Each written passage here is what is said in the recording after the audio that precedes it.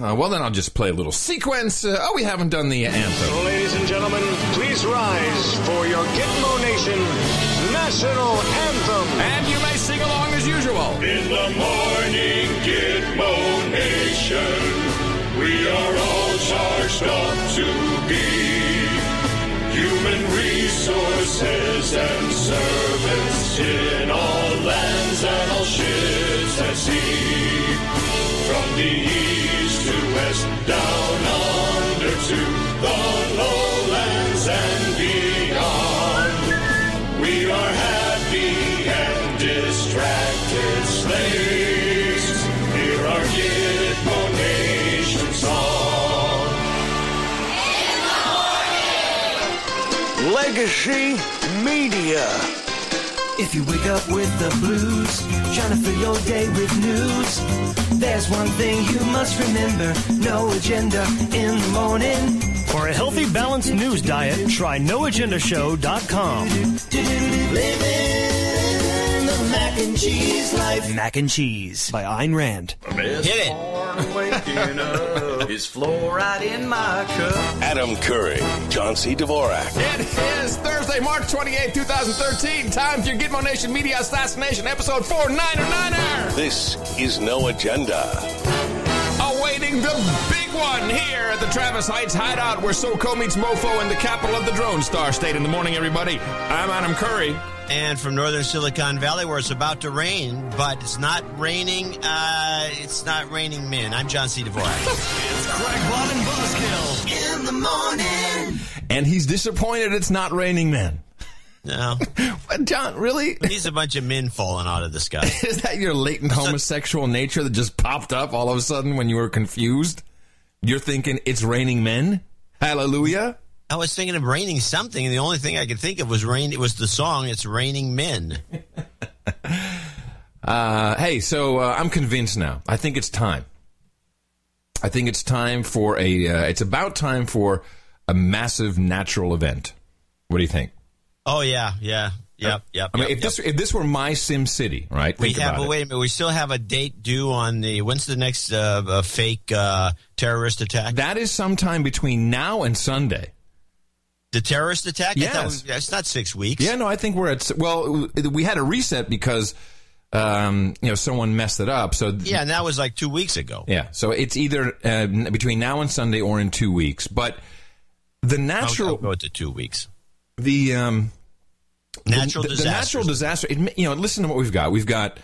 first of all, the appropriations bill is in and signed. Everybody's got their money. So, just like everyone's ready to go and spend money on their buddies to go save people with some natural disaster, right? Everything's all set. The weather has been crazy. Everything's, it's nuts. So it'll be easy to blame it on the weather or global warming or something. There's way too much financial truth going on. People are figuring out, hey, wait a minute, everywhere in Euroland, Cyprus is a part of Euroland, and I'm actually going to deconstruct some of what really happened there for you on today's show. One little clip. Yeah. So that's going on. Bitcoin needs massive disruption immediately. What are we at today? We're at $94. I'm so glad I didn't listen to you. Get out while you can. I'm selling all the way up. Every day, I'm selling 2.5 Bitcoin.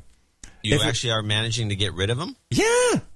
Oh, good. Through BitPay, which I think there's some of our producers are running that. Did you see that the string of emails? No, I didn't. Yeah. No, anything you say if it's in the subject line Bitcoin, it just goes. It's gone. It's gone. I don't care. So I'm thinking, it could be about time. If I was running the earthquake machine, I'd probably, I just don't know if it's going to be Northern or Southern California. It's got to be one of those. Well, it would have to be just to keep things straight. It would have to be Southern California because that's where it's designed. Although it would be kind of cool to have a Northern California one that collapsed a new bridge they're building. Oh, the one across the bay? The earthquake-proof one. How could this happen? And then we could be mad at China again because it's Chinese steel, I'm sure, right? Yeah. Yeah, perfect. I love that. But let me just say this, John. I am amazed. Just totally blown away that we can actually even connect today on the internet with each other. Right. Because, the largest cyber war ever was taking place right before our very eyes. And it slowed down the internet. Now, here's what I like about this story.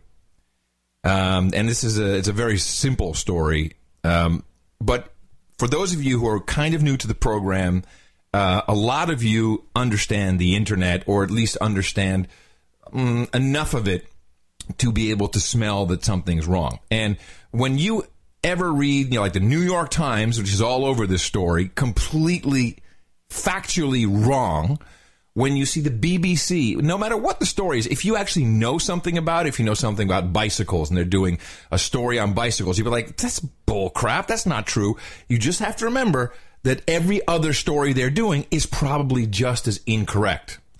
So this is a good one because a lot of people really understand how these things work. And if you listen to this BBC report where they pull in the BBC expert to explain to us what is happening with this war, and you listen to the actual words they are using, you'll understand two things. One, this is a PR effort kind of gone wrong by Cloudflare, and I'll explain why that is in a moment. But two, the people in mainstream love using military terms for internet incidents, but really crazy ones, and that, of course, is in order to help ratchet up the Cyber Dome security farce, which is going to be a financial bonanza for people in the business, which we've already identified, and of course we have no motivation to get off our ass and start a company and make some money on it. We're just too lazy. So here is we're not lazy. We're too busy. True. So this was harsh to listen to, and we'll have to comment on it as we listen to this BBC report hyping this kind of non-event, but certainly lying or being factually grossly wrong. We'll keep across all the details coming out of the summit, but let's talk about this. George mentioned it, I mentioned it. Millions of people around the world may be experiencing slow internet speed. Did you experience slow internet? I experienced some sluggishness with my email account over at Computer Time. Okay. Due to what's being called the biggest cyber attack in history. Woo! Why? The reason? Why? Well, it is a spat, bit of a war, between a web host company called Cyberbunker and a UK-based company called Spamhaus. It's now reported... I think he says spam horse, but it's actually spam house. Spam whores. Spam whores. Spam house is what it is, but he keeps saying, spam whores. To be affecting the whole internet. The UK company Spamhaus is trying to stop... Spam horse. What he says. But already it's affecting the entire internet. The Dutch It's expecting a speech, apparently. Cyberbunker from flooding the internet with unwanted spam email. Confused? Yeah, we are a little bit. The BBC's technology correspondent, Rory Kethlin-Jones, is going to explain it to us. Rory, great to have you. Now he is the expert, right? Is he speeding up because Skype's got a problem? Yeah, it's because of the war that's going on. So now he's bringing in the expert standing in front in the BBC building. They have this huge kind of pit where all the interactive people are standing, and he's up on the balcony. So he's the expert. Rory, break it down for us laymen. I mean, what's going on here? Who's attacking who? Well, here's the deal. Spamhaus is an organisation which runs basically a blacklist of companies that it accuses of sending spam across the internet. Its list is used by other companies around the world to try and stop the flow of unwanted emails. And one of the companies it listed, it's accused now of mounting a huge cyber attack upon it. And this is called a distributed denial of service attack. What it does basically is send vast amounts of traffic across the internet, took the site down. It's back up again. But all right, that took the site down. It's like, no, that's not how it works. But okay, I'll let you simplify it. But let the other douchebag even really describe it in detail. The sheer volume of the attack has caused real worries on the internet, and some experts are saying that it's spreading wider. It's not just the one company affected. That it's a virus! It's affecting the whole sort of motorway system. The motorway system, John! It's affecting the motorway system of the internet is in danger of being clogged up. It's the motorway system of the internet. Yes. A particular what does that even mean? Well, here it comes. He'll explain. This in the whole structure of the way the address system on the internet works. Oh, I'm glad you said that, because one technician described the technique which uses... Okay, I got to back this up. Now we're going crazy. Here we go. One technician. So the technician has described it to him, and I'd love to meet this technician. Said that because one technician described the technique which uses a known flaw. I'm assuming that's what you're referring to in the internet's basic plumbing, and it describes what it's doing, what this cyber bunker is alleged doing. It's using a machine gun, mowing down a whole crowd, and yet the intent is to try and kill just one person. I love this.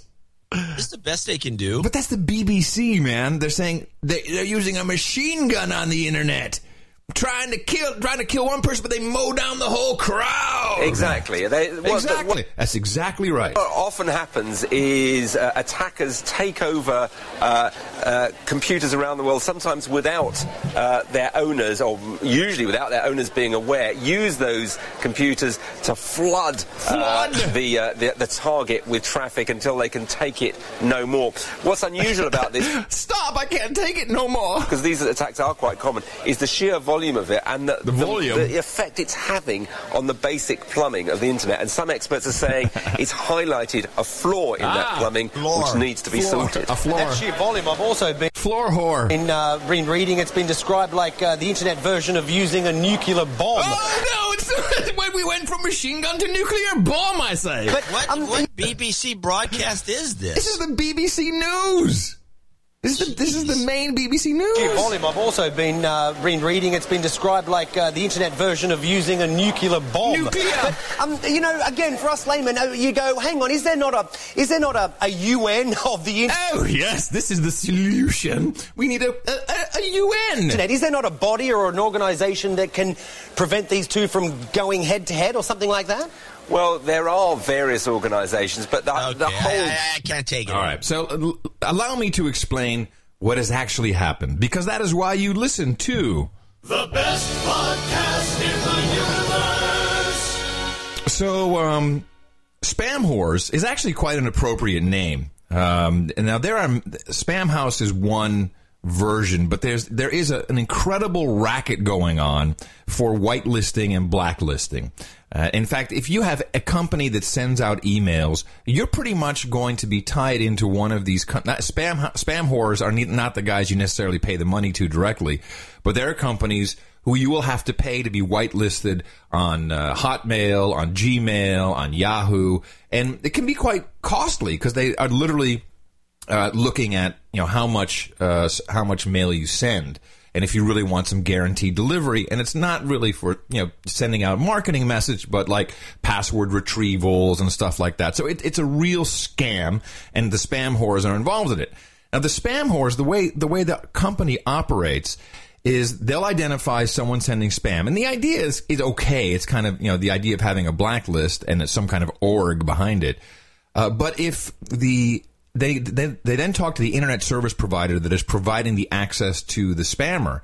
And if the ISP, which, a lot of these are like dynamically generated IP addresses, they can't really, figure out who's doing what or when, it's very costly, then the spam whores will block entire networks. They'll block the entire ISP so that legitimate users then will not have their email arriving. So spam whores, not really a beloved company, because of this practice, and they are kind of jacking ISPs, and certainly ISPs from eastern states. Now, granted, a lot of spam comes from Russia but it's not like Russia doesn't deserve to be on the internet, and spam whores are the only guys who are allowed to determine that. So Cyber Bunker, which is in the Netherlands, actually, it's Dutch. There was some spam coming from one of their accounts. Completely understandable that happens. Someone using a machine, and it happens from Amazon, happens from all over the place. Spam whores then blocked all of Cyberbunker to put them on the blacklist. And this was like 9 or 10 days ago. This has been going on for quite a while. And then there was like this Skype list, like a conference call, and a lot of people started joining it. And then screw these spam whore guys. we're going to do a DDoS on them. And it was quite a significant one. But here's what went wrong. Cloudflare then came in and said, oh, don't worry, we'll take care of it. We can handle it for you. But they couldn't. And this DDoS was so severe that it was not slowing down the internet, but it was slowing down access to their other client stuff. Because they're basically like an Akamai. And so that's when they had to say, we're protecting it. We can stop it all, but it's slowing down the internet. They wanted to get some PR as being like the good guys, but then the attack was so severe that it slowed down and their other clients started bitching like, hey, what the hell's going on? And that's really the simplicity of it. Well, I don't know if you're missing the bigger picture here or... No, I don't think I am. This is the technical issue. You tell us about the bigger picture. I went and I hit both these sites, and I noticed that cyber whores, whatever their name is. Spam whores, they were snappy. Now, somebody said that Google gave them some backbone bandwidth. Sure.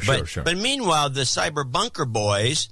they were damn near down as if the attack was against them. And then, no coincidence, I don't know why this was never mentioned by anybody in any media outlet. They are the hosts for WikiLeaks. There you go. No, I understand the bigger picture. And so the WikiLeaks thing seems to have more to do with it. And if you read they have two press releases on their site. One talking about the spam whores being a blackmailing operation. Yeah.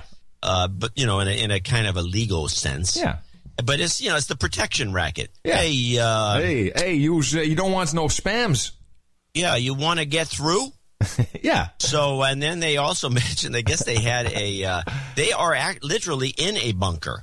Yes, a former bunker from World War II.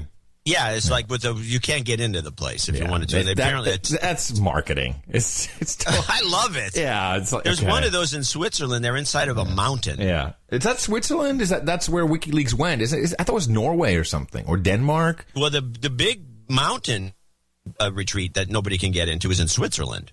And that's mostly used for backups. People want to archive their corporate records. They put it inside this mountain, and you can drop an A-bomb supposedly on the mountain, and they're still safe. Yeah. At what point? At that point, your backup will be so useful. I know what difference does it make? Sell short. Get a thumb drive, people. So I think the whole thing, because I pointed this out in a column about the WikiLeaks angle, which is why are these people actually the site that's having trouble. Exactly, yeah. And then I got a bunch of tweets out of the blue, and I knew I was right by the tweets I got, which I also blocked every one of these idiots. But there were these screwball tweets. Each one of the guys had about 175 followers, and they were all cybersecurity experts, and they all worked at different companies, supposedly. I didn't do any background research on them, but they all looked like spooks to me. Mm-hmm. And they're tweeting you? They were all tweeting me saying, well, Cyberbunker must be responsible for the Kennedy assassination. What other conspiracies do you have for me? Oh, no. Oh, hold on. Really? Yeah, I got one said they were responsible for killing Kennedy. Wait and a minute. There was let me find these tweets. Find them in Did there. anyone call you Hitler at any point? No, the Hitler thing they dropped it, but they said it was they're blaming him anyway. I can't remember the ones besides Kennedy, but every normal conspiracy theory they said, Dvorak thinks Cyberbunker did it, and or Spam House or whatever. I don't know how they phrased it, but as soon as I got those tweets out of the blue, they don't follow me. I don't know, I guess they just jumped on me on Twitter. And I said, okay, great. But this was after you published the article, right? Yeah, this probably a day or two. Of course. So this was right, bang, bang. It's techno experts, man. This is like the guys who come in and with the negative review on the book that tells it like it is. Yeah, exactly. And then if you look at all the reviews, that's all they do is they seek out anything that says something bad about the CIA, and they're all over it. Okay. This guy's here it is. David Romerstein. Apparently, at The Real Dvorak, has become the Larry King of tech media, just saying random, rambling things. Let me see who is this guy? 130 followers. Yeah, spook. Okay, let's see the next one. Oh, wait a minute. What is he? His MTA Ops? What is he? MTA Ops at Living Social and Nerd of... He's a lead engineer, MTA Ops. Co-opted. Brian McNett. That's a good one. Brian McNett. At the Real Dvorak. Next, we'll be hearing how Spam House shot the Kennedys, kidnapped the Lindbergh baby, and sank the Titanic. Let's see, Brian McNett. Very funny. Oh, here it is. Brian McNett. I stop spam for a living. I play synths and hunt mushrooms for fun. Okie dokie. 115 followers. Another winner. Wow. I know they kind of stand out like a sore thumb. No evidence beyond their own statements that Cyberbunker ever hosted WikiLeaks. So anyway, I don't like the spam whores. I think this is a very... Because I remember when we started with Mevio at Podshow, and all of a sudden we had a registration system, and people needed to get like a registration email or a verification email, and it was just getting willy-nilly blocked, and that's when the protection racket came in. It was like $250,000 a year. I didn't know it was that high. Yeah, and that was a deal because they were a Sequoia company. That was the deal. You got a deal. You got a deal. Well, I'm sure I haven't talked to the people at MailChimp, who I do my emailing through, about this. Yeah, well, they don't pay. They have to have a. For example, when I had this one time, I had a complete failure of a mailing, and I couldn't figure out why, but then I finally figured out why. You put. I turned off the what's it called when you send it to one address and then it bounces it to somebody else? The reply to? No. The redirect? I'm talking about redirect. Yeah. I turned off redirects. So when the mail, which would normally be redirected through MailChimp so they can do accounting. Oh, right. Oh, you had somebody click on this and somebody. I turned all that off. Right, and immediately you got blocked. You got tagged. Yeah, because they didn't have enough MailChimp action. I guess they said, "What's this? I don't know. It doesn't look like anything. Block it." Wow. Well, anyway, I will say that Cyberbunker, of course, did land on the moon, and I totally believe in that. Hilarious, I tell you. But it's important that people, of course, we laugh. But this is the BBC, and if you read the New York Times, 2 days in a row, they're spouting this just blather. Just total bull crap, because they don't know what they're talking about. They really don't understand. If anyone is doing anything in this, the heroes are at the exchanges. The guys who are running the real routers, the BGP stuff that is, at the exchanges, and that's not a stock exchange, okay? That's an internet exchange. Those are the guys that are really managing all this stuff, and they're the heroes. No one interviews them. No, let's talk to the PR guy from Spam Whores. Yeah, or some other PR guy from some. It's all. But this is this whole racket, which I've been, like the Dvorak.org blog was always getting blocked here and there, and I had to do a lot of research to figure out who was doing it. There's always one of these companies that puts up blacklists. Yep. And it's like, why am I on the blacklist? I mean, it's just a blog, for God's sake, and it's always, you can't figure out who they are, and you can't get a hold of anybody. It's like, but this is people should stop using these blacklists from these people. Well, just either stop using email or get a team up with a small company that runs their own servers. Don't be using all this other crap. That's how we used to do it. Remember, we used to have like an ISP, and it was like a local guy. Yeah. And he'd call, hey, man, my email's not working. Don't worry, I'll fix it. 1 second. Okay, I still kind of have that with my guy. Yeah, you do, yeah. But that guy is probably not taking new clients. I think he is. Oh, really? Yeah. Okay. So big in the... CTYME.com. And I run my own mail server, and I'm very happy with that. Very happy. And you're not corrupted? No, at all. Of course, you block your spam with any technique at all. I actually, if you look at because I just bought a Mac Mini server, and it literally has everything kind of right in there, and just started up. Mac Mini. Yeah, Mac server. Mini server. Yeah, OS X Mac Mini server. It has everything kind of in there, including the same. Mail program, like I've got Squirrel Mail if I want. I wind up using that more than I would ever expect.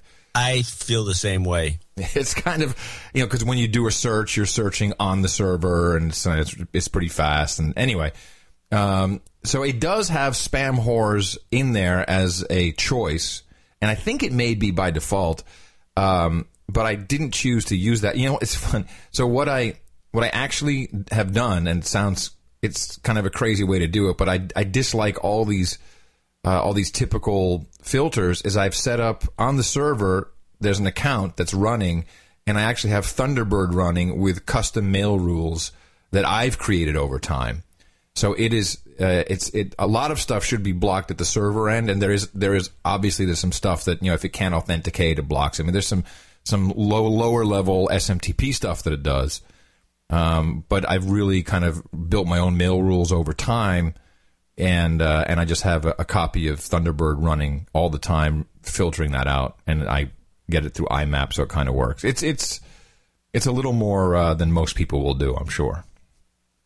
But actually, with most of these systems, if you wanted to put the effort into it, you could create a filtering system yourself, which you did, and which would be very effective, specifically for you. Yeah, and also in Squirrel Mail, you can, or on OSX server, no, not Squirrel Mail, OSX, no, maybe it is Squirrel Mail. You can actually set up server-side rules, and I've also set up a number of those. So it's it takes a little work, but you know what? What are you teaching your kids at school? You're teaching them nothing of any use. You should when kids go to school, they should be taught how to compile a kernel, a Linux kernel, just so they do it, just so they've seen it. Set up a mail server, set up a web server, set up a porn site. I mean, these are the things that are useful for kids. What are we teaching them in school? Black history. Yeah.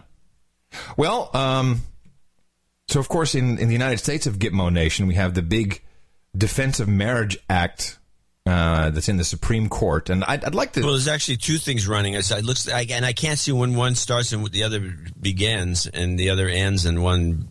Well, anyway, the DOMA is being discussed, and so is the Prop 8 situation in California. Well, it's very interesting because people in the United States don't understand how it works and how it operates, but outside of the United States, they really have no idea. And we have a guest, and she's actually she's leaving tomorrow, but our guest from the Netherlands, she's a writer. She writes for magazines, and a lot of insight she gives me. It's like she gets double edited because she's always trying to slip kind of like crackpot stuff through, and they won't have it, and the advertise. I mean, if you really want to talk to any writer who writes for a mainstream magazine, they'll tell you that you can't do anything that might even remotely piss off the advertisers.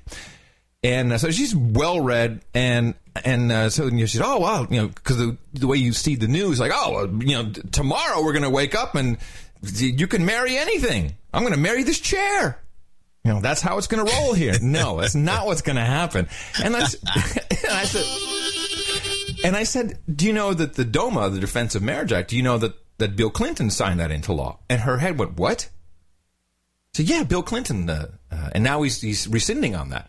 She says, really? Oh, he's easy to rescind on after you're out. I didn't mean to do that. But what was interesting is she said, that was like I thought that was part of the Constitution.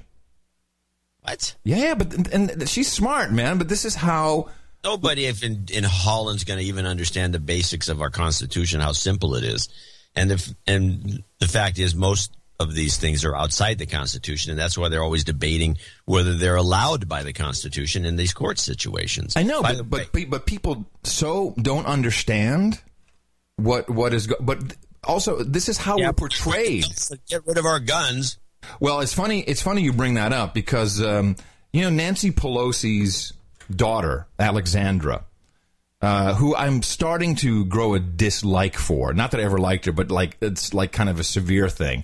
She was on Pierce Moron, and because she did a documentary. She's promoting a documentary about the New Jersey, I think it was the governor who... she's the one who went into the deep south and found every toothless guy she could in Mississippi. And made it look like the whole state's a bunch of toothless sticks. Yes, so... I do not. I like to screw my dog when my wife's not around. Opening of the show. I'm going to just take the time code. Okay. So she's on, and with the governor who came out as gay. Remember that? He was there with his wife, and he resigned. It was like this whole big deal. That was maybe 10 years ago, I think. So she's done a documentary on him. Her husband is Dutch. And so Pierce brings up, of course, his main topic about Newtown, Connecticut. And yeah, I'm sure his ratings are skyrocketing from this theme of his. And I think that there's some story, although I'm not sure if it's really been corroborated, that two guys came up, said that with a lady with a stroller and said, "Give us your money." No, and then they shot the infant in the head. You didn't hear this story? No, it doesn't. It's kind of like a crock. It sounds like a crock to me. So, but listen to what Pelosi, daughter of the biggest reptile in D.C., had to say. To me, it's getting worse. I don't know what you think about this, but and by the way, so here's a British guy who about to talk about a Dutch guy's opinion of our country. There seems like an escalation in the desensitizing of these kids. Adam Lanza at Sandy Hook to or something, or is he drunk? No, this is just how he talks. He talks like this a little bit. Able to walk into a classroom of first graders and just annihilate them. I love the words. Kid who's been charged with this offence to walk up to a baby in a stroller and just shoot a bullet in its head. Yahoo! It seems to me a sort of dehumanising process has gone on here that removes any sense of normal behaviour. I thought you were taking it to the place of redemption. Now, by the way, what happened here is they have a script for this interview, and she totally... He went off script. Yeah, she totally misunderstood. Oh, she essentially lost... Okay, she lost his train of thought, and she's actually going to say that right now. I thought you were going to talk about Tiger Woods, which he didn't mention in the whole lead up to this. So this is insane. These shows are highly scripted, by the way. Yeah, very, very scripted. Because you're starting with Tiger Woods, and I thought you were going to ask Jim if he thought these people deserved redemption. Well, I'm going to come to that. I mean, I think that... I'm going to come to that. I'm going to come back to that part of the script. Well, hold on. I'm not really, I suppose, that exercise... She will take off over your show if you let her. So. And I will tell you that my husband is Dutch, and he watches you every night, and he says, this is sick. This country is sick, and it's a disease, and it's sad that, it's great that you can say it, but that the whole world doesn't see it, and that... If you get a class, I have a first grader, if you line up their class of 20 kids and they get what happened in Sandy Hook, and that doesn't change this country, then you have to realize there's something really sick and disgusting about this country. You're not allowed to say that in America. In America, you have to say, USA, chant, this is the greatest country on earth, and that's all you're allowed to say. Well, I think you... So, true on the USA, which, by the way, your mom would be the #1 douchebag doing that. But why don't you take your Dutch husband and put him on a plane and send him back to Deutschland, where it's so much better? Where, let me see, you make it's not sick and disgusting is what she calls it. Yeah, where you make a movie and then just a movie against not even against, just a movie about a religion, and then your head gets cut off and you get gunned down in the street. How about that? Or where just walk around Amsterdam. Tell me how safe you feel as a woman or as a gay man or woman. Tell me how safe you feel in that unsick country. The world is sick, lady. I like the script thing. The fact that they fell off the script, and she was like, "Wait, I thought you were going to be on this item 2." Talk about hey, dude. We had we should remind. We talked about this maybe 2 or 3 years ago. We had one of the producers that used to work on the McLaughlin Report, and he says that entire show is completely scripted. Right. Including what people say and how they say it and how they get interrupted. And I'd like to remind people that not only is this podcast not scripted, I'll take it one step further. We do not speak to each other outside of the 15 minutes before we start the show, when we're just like getting tea and playing slide whistle, during the show, and then after the show, where we discuss essentially the artwork, the title of the show, and then if John's going to be on Twit, I try and rile him up, try and to say crazy crap on the show, and that rarely works, by the way.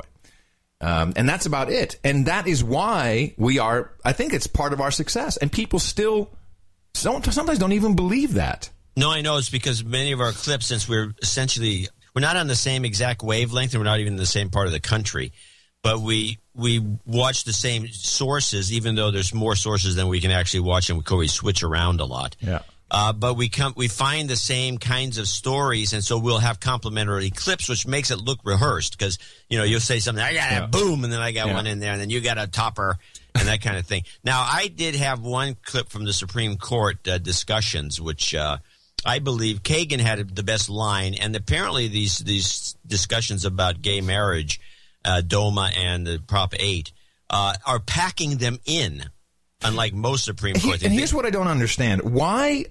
So of course, if like you and I were both, you'd have C-SPAN on, then we have this great debate, which is it's grandiose one way or the other, but there's no video; it's only audio, and it's like a radio play. I mean, you've got the audience hooting and hollering and laughing, and I like it, I enjoy it, but why no cameras in the Supreme Court? What is the thinking behind that? They're not very attractive people. Okay, right, that would make sense. Yes. So anyway, they're not camera ready. They're not. They don't want to put makeup on, and they'd be tempted to. Have you seen Ginsburg's legs? I mean, please. Jeez. So they are getting big laughs, and Kagan had the best line. I have it here, getting big laughs in the Supreme Court, and she's played to the audience and got the big laugh, and the whole place was happy as a clam. Yeah. Well, suppose a state said, Mr. Cooper, suppose a state said... Well, hold on, stop. I would have to set it up. This is the argument that she's attacking, which is that the reason you don't have gay marriage, and this guy's anti-gay marriage, is because there's no procreation. It's all about procreation. That's what the whole game is. And so now hit it again. Because we think that the focus of marriage really should be on procreation, we're not going to give marriage licenses anymore to any couple where both people are over the age of 55. Would that be constitutional? No, Your Honor, it would not be constitutional. Because that's the same state interest, I would think. If you're over the age of 55, you don't help us serve the government's interest in regulating procreation through marriage. By the way, when I heard that, I was like, I'm listening to the joint voice system. You are not helpful to your government. You are not procreating. Stay inside. So why is that different? Your Honor, even with respect to couples over the age of 55, it is very rare that both parties to the couple are infertile. And the traditional no, really, because if a couple... I can just assure you, if both the woman and the man are over the age of 55, there are not a lot of children coming out of that marriage. We are so messed up in our head in this country about penis, vagina, boobies, nipples, ass... anything that has to do with the human body, because that's not laughter. That's nervous laughter, John. That's a nervous humor. I think she got the big laugh. Yeah, it's a punchline, but it's just so. No, you think it was sad. Tittering. Yeah, it's oh my goodness. Be having sex and kids. I assure you, when you put it in there, nothing will come out. Like, ugh, really? By the way, all right, so. That's all you got? I had all those clips, and I said, this is not that interesting. It's going to be easier to deconstruct the result rather than picking up these one-liners and these coy arguments. And the arguments are interesting, I have to say. And I always enjoyed, by the way, I did listen to the Supreme Court case about the dogs. And because what? It's totally fascinating. And of course, I don't know what about the dogs. Play sniffer dog's decision. Oh, this was also in the Supreme Court, huh? Police will have to get a warrant from now on before they bring drug-sniffing dogs on a suspect's property. Yeah, right. The Supreme Court handed down that decision today, 5-4. Justice Anthony Scalia wrote the majority opinion for a conservative-liberal combination. He found that using sniffer dogs without a warrant violates the Fourth Amendment's protection against illegal search and seizure. Absolutely, because we know the dogs lie. Yeah, there's that too. Yeah, the dogs lie. The dogs lie. It's beside get the dogs away. That's the point. Yeah. And apparently it was only the liberal part of the court that thought this was the way to go, and all the conservatives, it's fine. Let the dogs come on the property. What difference does it make? They're not going inside, and that was their basic argument. But Scalia said, screw that, and he flipped and became on this. And the liberals said, "Oh, you can write the decision because you're more erudite than we are." Erudite. So they gave him the thing to write.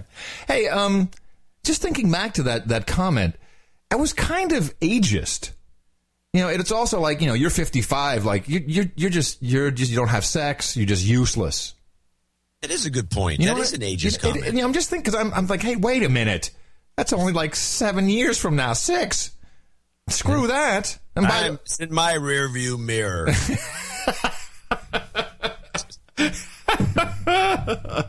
And objects in the rearview mirror may seem closer than they appear, or something like that. Well, I only caught one thing about this whole DOMA, and of course, this really means nothing. So the Supreme Court could strike it down because the way it works it still works, I believe, in these United States, is it's a states' rights issue. States determine, you know, their own laws in this regard, and the federal government pretty much has nothing to do with it. But I caught on this is MSNBC on the Morning Joe program. They had some guests on, I guess legal experts, and listen to it and see if you hear the same thing I heard. The DOMA debate, just reading about it, would appear that that's done, that they're going to just throw it out, huh? It sounds like it, but the interesting thing is it doesn't sound like they're going to throw it out because they think that it's unconstitutional on an equal protection basis. It sounds like if they toss out DOMA, it's because of a legal technicality, because it tramples on states' rights. States' rights is a legal technicality, apparently. What is a legal technicality? Just a legal, it's minor. The way the system works. What is wrong with these people? It's a minor it's a legal technicality. The 10th Amendment is just a legal technicality. But this is how we're being programmed. This is how we're being programmed. And I'm going to rescind to you. I will rescind and repent that I was unawares, and I think that's correct with the S, of the cutting in line phenomenon, which now is confirmed as also taking place in Texas, although I still have yet to receive confirmation or empirical proof myself that it's happening in Austin. You'll never see it because you're an older guy and they're going to see you and they're not going to do it. In fact, I have if you saw the second batch of clips, I do have one clip which I want to discuss. Although we can discuss it after thanking a number of executive producers who are coming in because we have Show 500 coming up next Sunday, this coming Sunday, which is Easter Sunday. And I want to get these out of the way because there's a lot of them, and we want to make sure everyone gets a good thank you for helping us celebrate. And this is really 500 shows. And this is really part of the pre-celebratory festivities. Yeah. So we have a lot. We have a couple of people. 2 of our producers came in as Insta-Nights. Wow. Awesome. $1,000 each. Gerard, how do you pronounce this in Dutch? Boers. Gerard Boers is how I pronounce it. Gerard. And Boers, isn't Boers like one of the great Dutch names? Well, you know that this is all this stuff changed. Set up South Africa. Oh, the Boers. You're right. And it makes sense. He's from the south of Holland, Limburg, Sittard. In fact, I think he's, And he sent us no note that I could find, and we looked and looked. Really? And, and he probably was a relative of somebody that was in the Boer War, I would think. Yeah, I'm convinced. War. That was like a major deal. But anyway, it was hardcore. I want to thank him. The South, you would recognize it being the South, but we also have a guy from the South of the USA, Paxton Sanders from Madison, Alabama. And he says he wants to thank us for all the entertainment and information. Only one request, karma for his family. Absolutely. Happy to hand that out. And you deserve it, my friend. You've got karma. That's right. I was just QSOing with Alabama. You were QSOing. With Alabama, yeah. 10-4. No, on the CWs, my friend. You were on the CW? Yeah, I got with my paddle and everything. You have a paddle? I have a iambic paddle. So I met with the CEO of Roku. Oh yeah, yeah. And he somehow got off the track because he's interested in a bunch of things that I'm interested in. He's getting chickens. I think I talked him into getting a C-band dish, which he wants in his front yard in Palo Alto, which I don't think he's going to get away. Hey, wait a minute. Did he say, hey, that No Agenda show is always on the favorite list on Roku? Did he mention that? Did he bring it up? No. I brought it up and he didn't know anything. No, he He said that's great. He doesn't use his own stuff. You know he doesn't. Go to the Roku search and you just type in No Agenda. Right. Anyway, but I think I talked him into becoming a ham. Great. Who's the guy that started Tandem Computers? Oh, I don't remember his name. He's a ham and he lives in Austin, and I was introduced via email, and he's like a billionaire still, probably.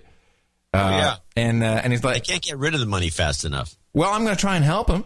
Yeah, make him listen to the No Agenda show. We need your little device. We need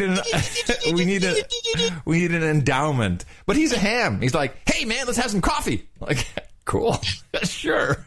These poor guys, they're not in the business anymore, so they're just bored. And our scientist friend Russell, Professor Russell from the brain guy.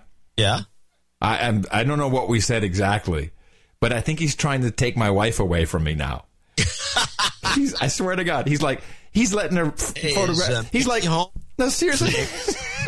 He's like, so first she was allowed to photograph the entire brain collection and the pictures are. Okay, I get. I've seen what's but no, it's like, would you like to see the mummies we have in the basement? Oh, let's meet in. Would you like to see a mummy bed? Let's meet in Florence. I know the friends there at the at the museum. I'm sure I can get you to photograph some of the special exhibits. And this guy's totally stealing my wife. He's probably thinking about it. Well, I mean, it was probably from the last show. You made some indication that you might want to go gay. What? Now's my opportunity. He's thinking. I don't remember that. I do. Let's get some more thanks out there. Kobe Hung in Parts Unknown. He says he gave us $5.80 to produce the show, and he says it's been 58 shows since I last donated, so here's $10 for each of them. Thank you. See you at the round table. Adios, mofos. Yeah, should be at night. We'll night him on Sunday if he is. All right. John White, Jackson, Tennessee, 53261. In honor of the upcoming 500th episode of the best podcast in the universe, I've decided to speed up my knighthood. I would like the title to be Sir Dr. Sharkey. Please douche, then de-douche my senators, Alexander and Corker, and send some karma and an ITM. So he wants to douche and then de-douche? Yeah. Okay, well, we can do that. You've been de-douched. In the morning. You've got karma. Let me just make sure I've got, because JC never puts that down when someone wants a title. So he wants to be Sir Dr. Sharkey. Okay, I got it. Hyperware Technologies, on behalf of Sir David Foley in Los Gatos, the Lost Cat. No, it's actually the cat. The Cats, 500. From Sir David Foley, Gitcoins, 500 Gitcoins for the best podcast in the universe. Hey, shoot, hold on a second. Stop. And let me do it real quick before anyone else does it. Oh, my God. Please tell me this is available. Oh, I can't go fast enough. Well, you do it while we're going on. Hold on. I got gitcoin.com. Let me see if I can register. How funny is that? You could have a coin with like a dude all messed up looking. How funny is that? Yeah, it's worth a lot of money. Gitcoin. Let me see if I can get it. What? Crap. Somebody has Gitcoin? No, something's messing up. Hold on. No, you're killing the show. You're killing the pace and the flow here. Yeah, but if you don't do this, then someone else will get it. Yes, they would immediately. Okay. No good. Someone has Gitcoin. They do, but what about Git-Coin? No, we're not going to do dashes. For the best podcast in the universe, he says he wants some karma. Okay, absolutely. Sorry about interrupting the flow there. You've got karma. Christopher Roche in Tampa, Florida, the home of the best lap dancers in the world. Thank you guys for the hours of entertainment while being broke and unemployed. Now that I'm a productive wage slave, I can provide value for value. Nice. I only ask for the little karma to keep the prosperity going, shooting for the knighthood by the end of the year. Oh, that's very awesome. And thank you for remembering us in your... You've got karma. In your prosperous times. Don't worry, it'll swing back. Well, not for a while. No, because he got karma. Keith Chamberlain in Medford, Oregon. I love the I love the financial cliff scream. Please play. I fear it will disappear from disuse. I need karma. Karma for everyone, please. $500. You've got karma. That could be to take the place of that. What's the name of that scream everyone uses in all their movies just because it's funny to use it? I don't know. Somebody in the chat room will tell you. Francine Hardaway, Dame Francine, as a matter of fact. No, she's moving up a notch. Yeah, but she's now Dame Francine. You don't give him the title during the reading. Oh, right. Yep. Phoenix, Arizona, 3333, and that was your policy, 33333. This should make me Baroness von Stealth Mode. Okay. In time for show 500. But she's not claiming a protectorate? She will in due time. She doesn't have to. Maybe probably Phoenix. I don't know. Okay. I love our little upside down helmet for Barons. He says we need art. We need art for the Barons. We do. All right. David McGee, Pittsburgh, Pennsylvania, 31313. After giving up mass media 6 years ago for better health and intelligence instead of relying on friends, blogs, and podcasts as a filter for what's important, instead relying on, I had since tried a few news review type podcasts or competition, albeit unsuccessfully. A few months ago, producer Michael Dunn hit me in the mouth before I had my first NA show listen. I thought it might be off like the NPR podcast on the media. Yeah, it's just like that. I was way off. The so-called media scrutiny effort of our national treasure is rubbish compared to the top-notch media deconstruction of the No Agenda show. Here's some value for your valuable insights. 31313 from a 33-year-old. Cheers, Dave in Pittsburgh. Thank you very much, Dave. That's very cool. But I think it's a good way to propagate the show. You can just say to people, it's almost like NPR's on the media. Yeah, almost. Almost. Not quite. Not quite. I've never listened to On the Media, I don't think. Oh, yeah, no. I've listened. Oh, maybe I have. It's like a weekend show. I've been on the Media. Oh, you have? Yeah, when we first started with podcasting. Huh. I should find that. They're like, wow, this is crazy. What are you thinking? Who cares? Is that what they said? Yeah, I'm paraphrasing. I should find it. They said Hank in Kew Gardens, New York, 31313. These are all 31313, by the way. I love you and what you've done for myself and all the other producers, knights, dames, dukes, and grand dukes, hookers, rent boys, and wenches, and anyone else I'm leaving out. Keep on trucking. I love a de-douching jobs karma. Looking at a few opportunities as I write this, and I need to get out of the bottomless pit of hell that is this country's higher education system. Yeah, no kidding. De-douching. Here we go. You've been de-douched. Jobs, jobs, jobs, and jobs. Let's vote for jobs. You've got karma. It's called the Wilhelm Scream. You've heard of it. You never heard of the Wilhelm Scream? No, I don't think so. Oh, well, you can look it up. It's a scream that was in some old movie, and everybody puts it in their movies. If there's a screaming sequence, they throw it in. It's very identifiable. I was incorrect. It was All Things Considered. A lot different. Yep. Crap. Lake Israel, Norwalk, Connecticut. Please credit as Blake from Norwalk, Connecticut. Connecticut nuts. The show has been outstanding in the past few weeks. Can I get a shut up science chemtrails karma? Sure. Only if you read the outstanding the way he actually wrote it. The show has been outstanding. Shut up already. It's science. Chemtrails. You've got karma. Jacob Shearer in Crystal, Minnesota. Nuts. Jake Shearer, this is my first donation after listening to for more than a year. I never want to be seen as a mooch, so I was always trying to save up to be an Instanite, but something always came up. So people, my message to you and myself is donate what you can monthly. By the way, it adds up to becoming an Instanite is not that easy to do. And I just want to reiterate how happy we are that so many people are now signing up for monthlies. Of course, a one-off is always welcome, but it's really the monthly that over time does... Over time. Yeah, and if enough people do it. We've had so many people just not doing anything. Right. He went to $33.33 monthly, which is available. Please de-douche me and send some job karma for my music teacher wife. You've been de-douched. You've got karma. Monica Lansing in Drayton, Alberta, Canada. Hey, boys, well, this donation should make me a dame. How come she's not on the list? Well, put her on the list. I'm going to put her on the list. Put her on the list. Okay. 26 cents. She's got some accounting here. Could I have some golf karma for my sweetie who is heading to Vegas with his sons? Keep up the great work. So she's at home listening to us? Mm-hmm. Oh, I bet. You've got karma. Might be opportunity for you after your wife is smuggled away. Leaves me for the brain doctor. The brain doctor.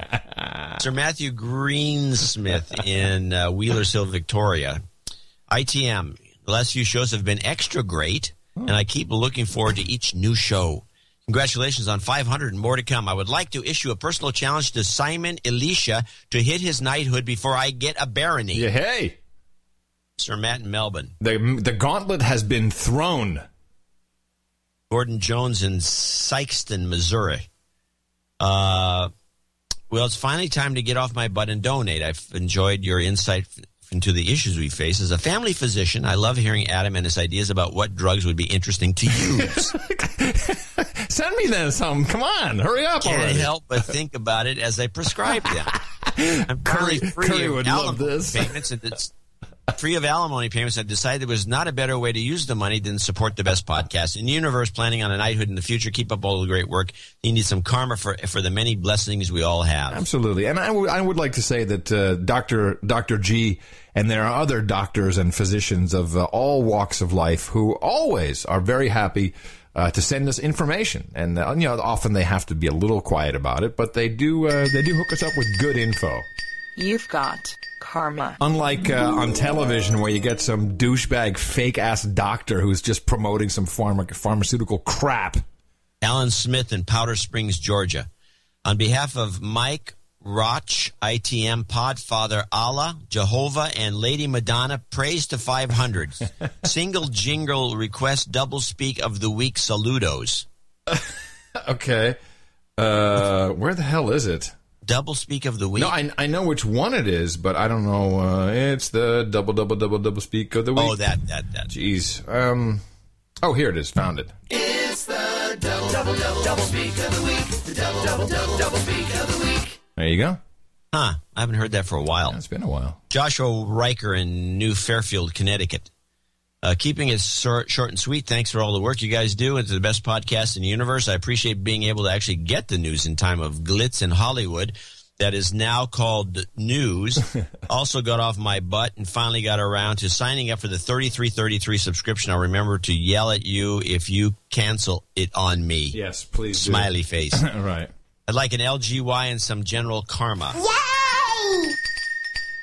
You've got karma.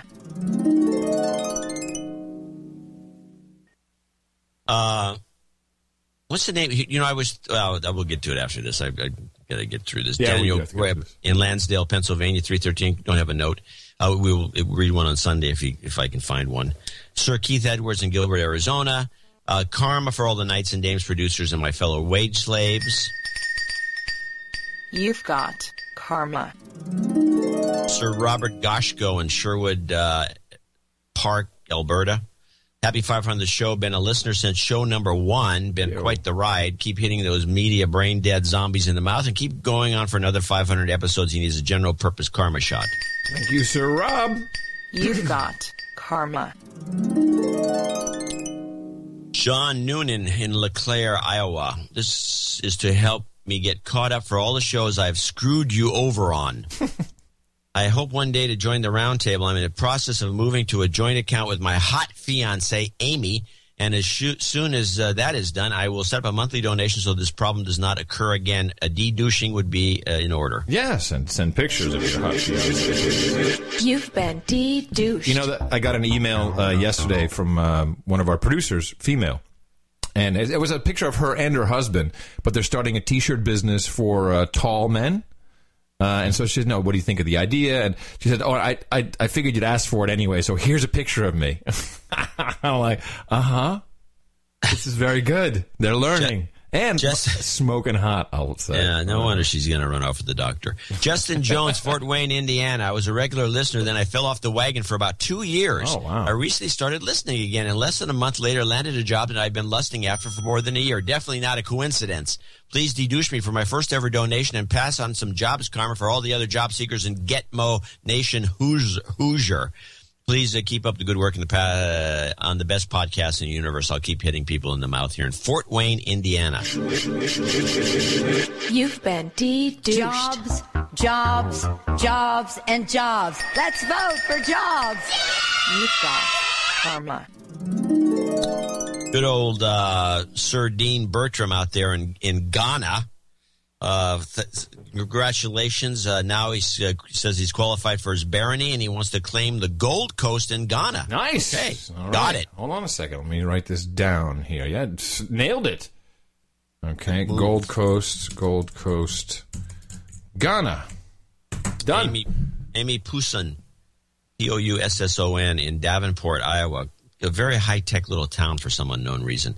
Can I get a douchebag for my fiance, Johnny Noonan? He has been talking about donating again for weeks. Maybe now he will. Congratulations on Show 500. Truly the best podcast in the universe. Well, you know, he did donate. He's up there from LeClaire. Yeah. And so this is his hot fiance. Well, Amy. She douchebagged him anyway.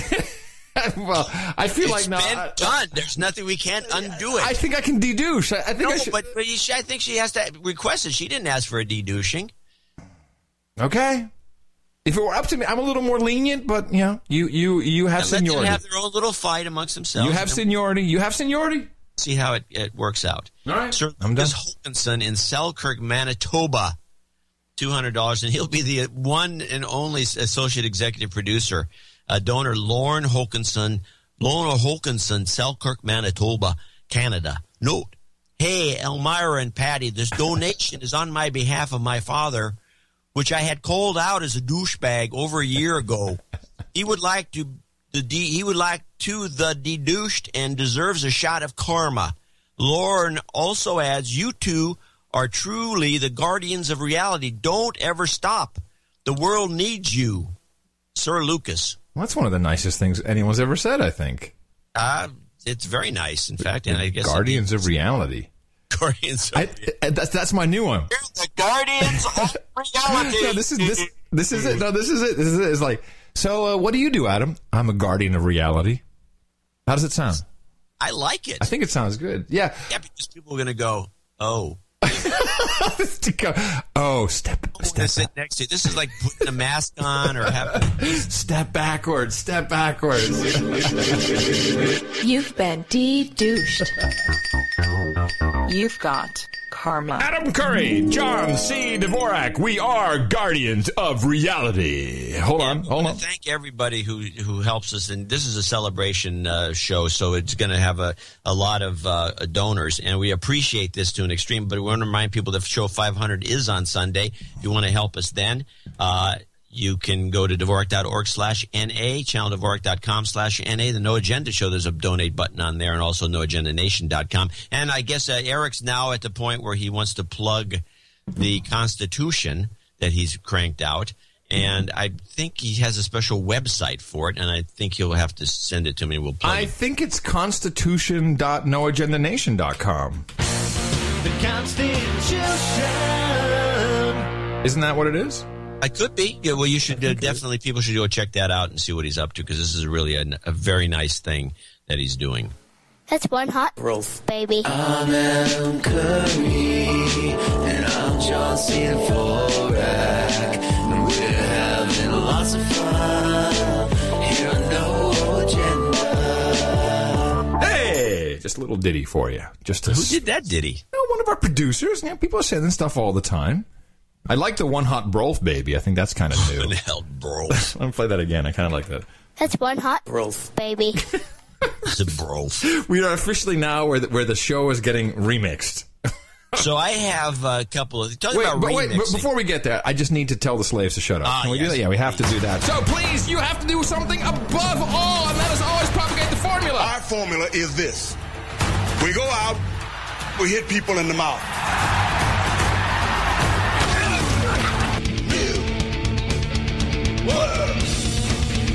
Order. Hey, slave! Shut up, slave. Fact. All right. So I had, there's a new kind of a crazy hoarder show that came out. I don't have the title of it. I'm trying to see if I can find it. It's called Spam Hoarder? No, that's a funny idea, though. I was that's funny. I was typing up the search, and instead of writing the word I wanted, I wrote typed whore. in spam. You know that spam? Remember Spam Radio? No, it's still around. There's like it was like a big thing, and it basically just takes spam and reads it on the stream. I think Just come and buy your replica //hatches.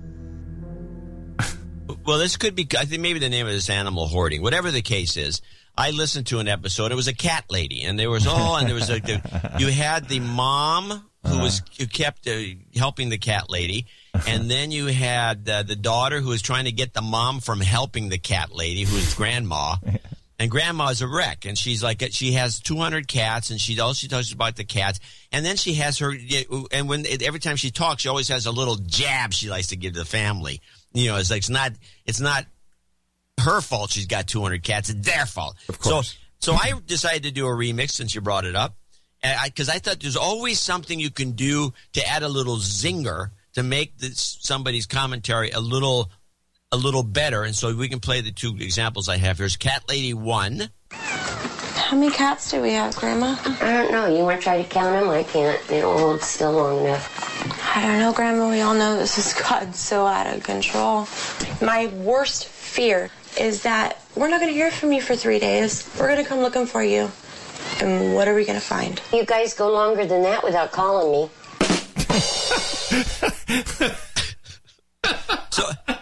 So there's always room for a rim shot. Did you put the rim shot? Did you actually produce this? Yes.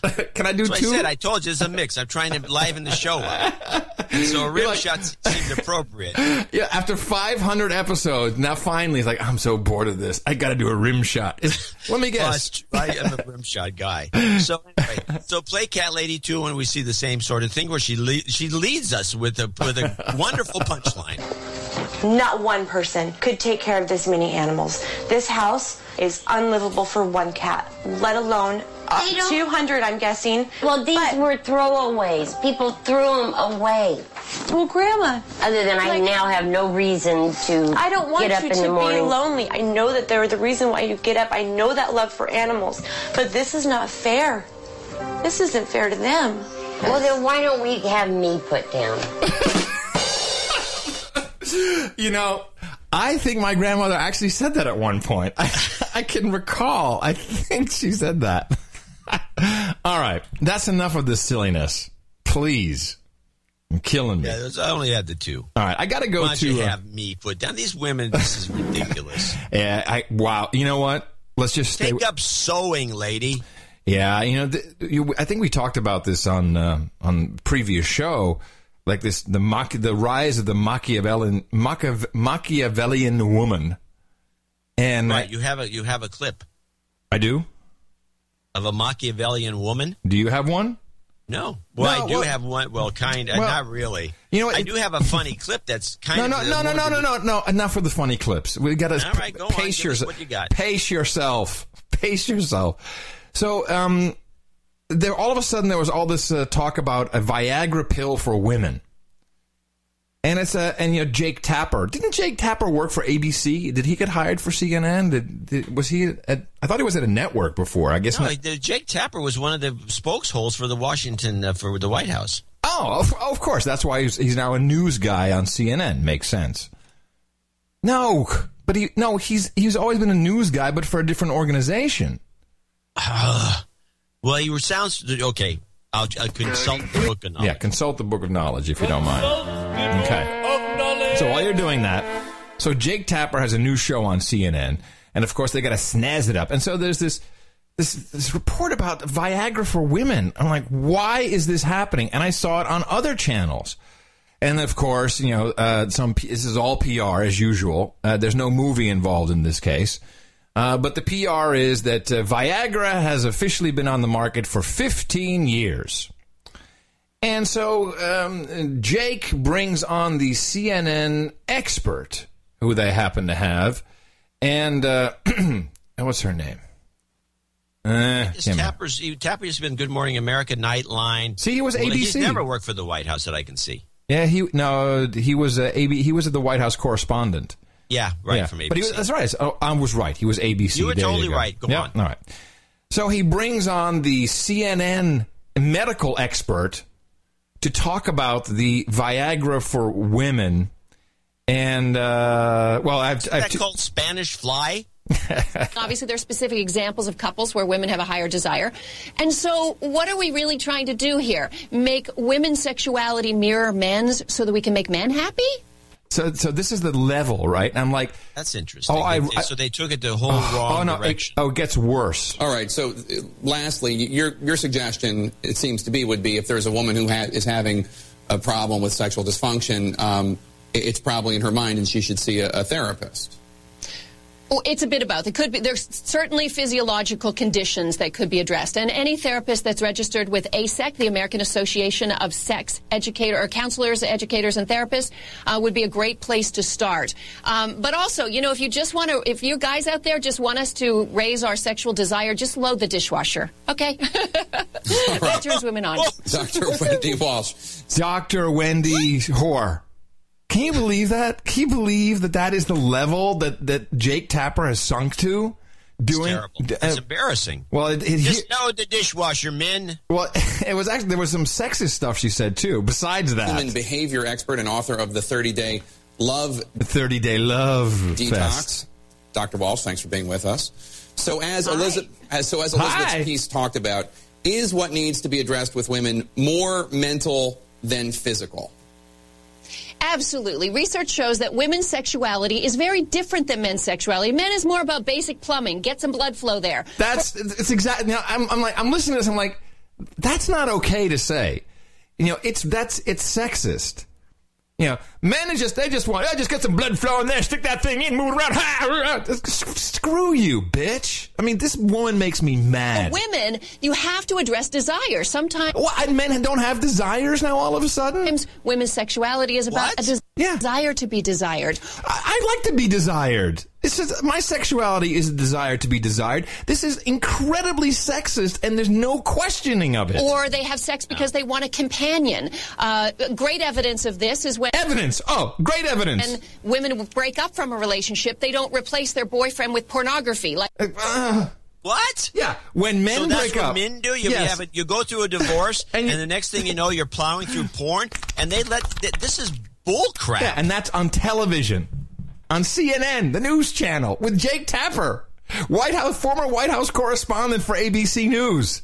Wow, talk about sinking to the bottom of the boat. Is it unbelievable? Ocean, sorry. And the worst of it's all to promote Viagra. Yeah, that's the worst of it. Anniversary. For the big Viagra anniversary. I'm blown away by this. But this is happening more and more. Not just this complete idiocy, but we're seeing this ageism, sexism, and it's all reversed, which is still sexism, ageism, racism. It's like Jim Carrey. And I don't know if you saw this. Jim Carrey came out with a Funny or Die video. And did you see this thing? You must have. I didn't see it, but I know about it. Okay. And so it's against it's an anti-gun video. It is the most unfunniest thing he's ever done. And I'm a pretty big fan of Jim Carrey stuff. Way back to when, remember he was on Fox, the Living Color. I mean, that's right. With the Wayans boys. Yeah.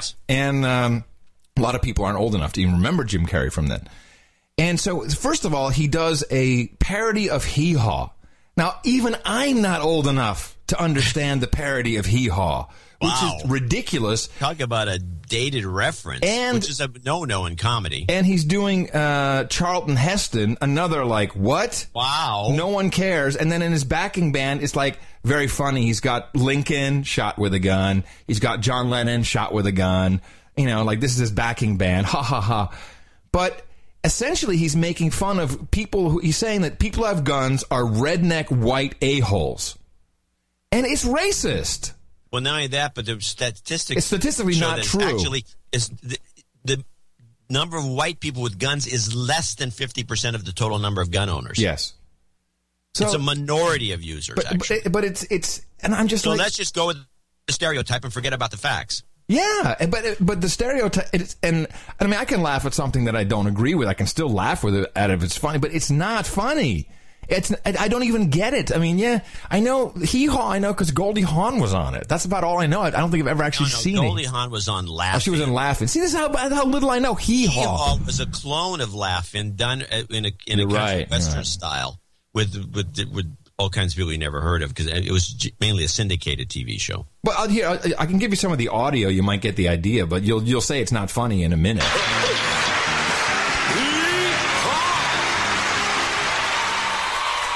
Why did the ventriloquist quit drinking? Because he was acting like a real dummy.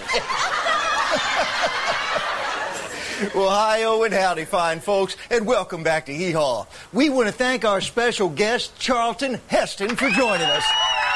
Walter, it's an absolute pleasure to be here in the sight of God on Hee Haw. I mean, you know, it's... so bad. It was really, really bad.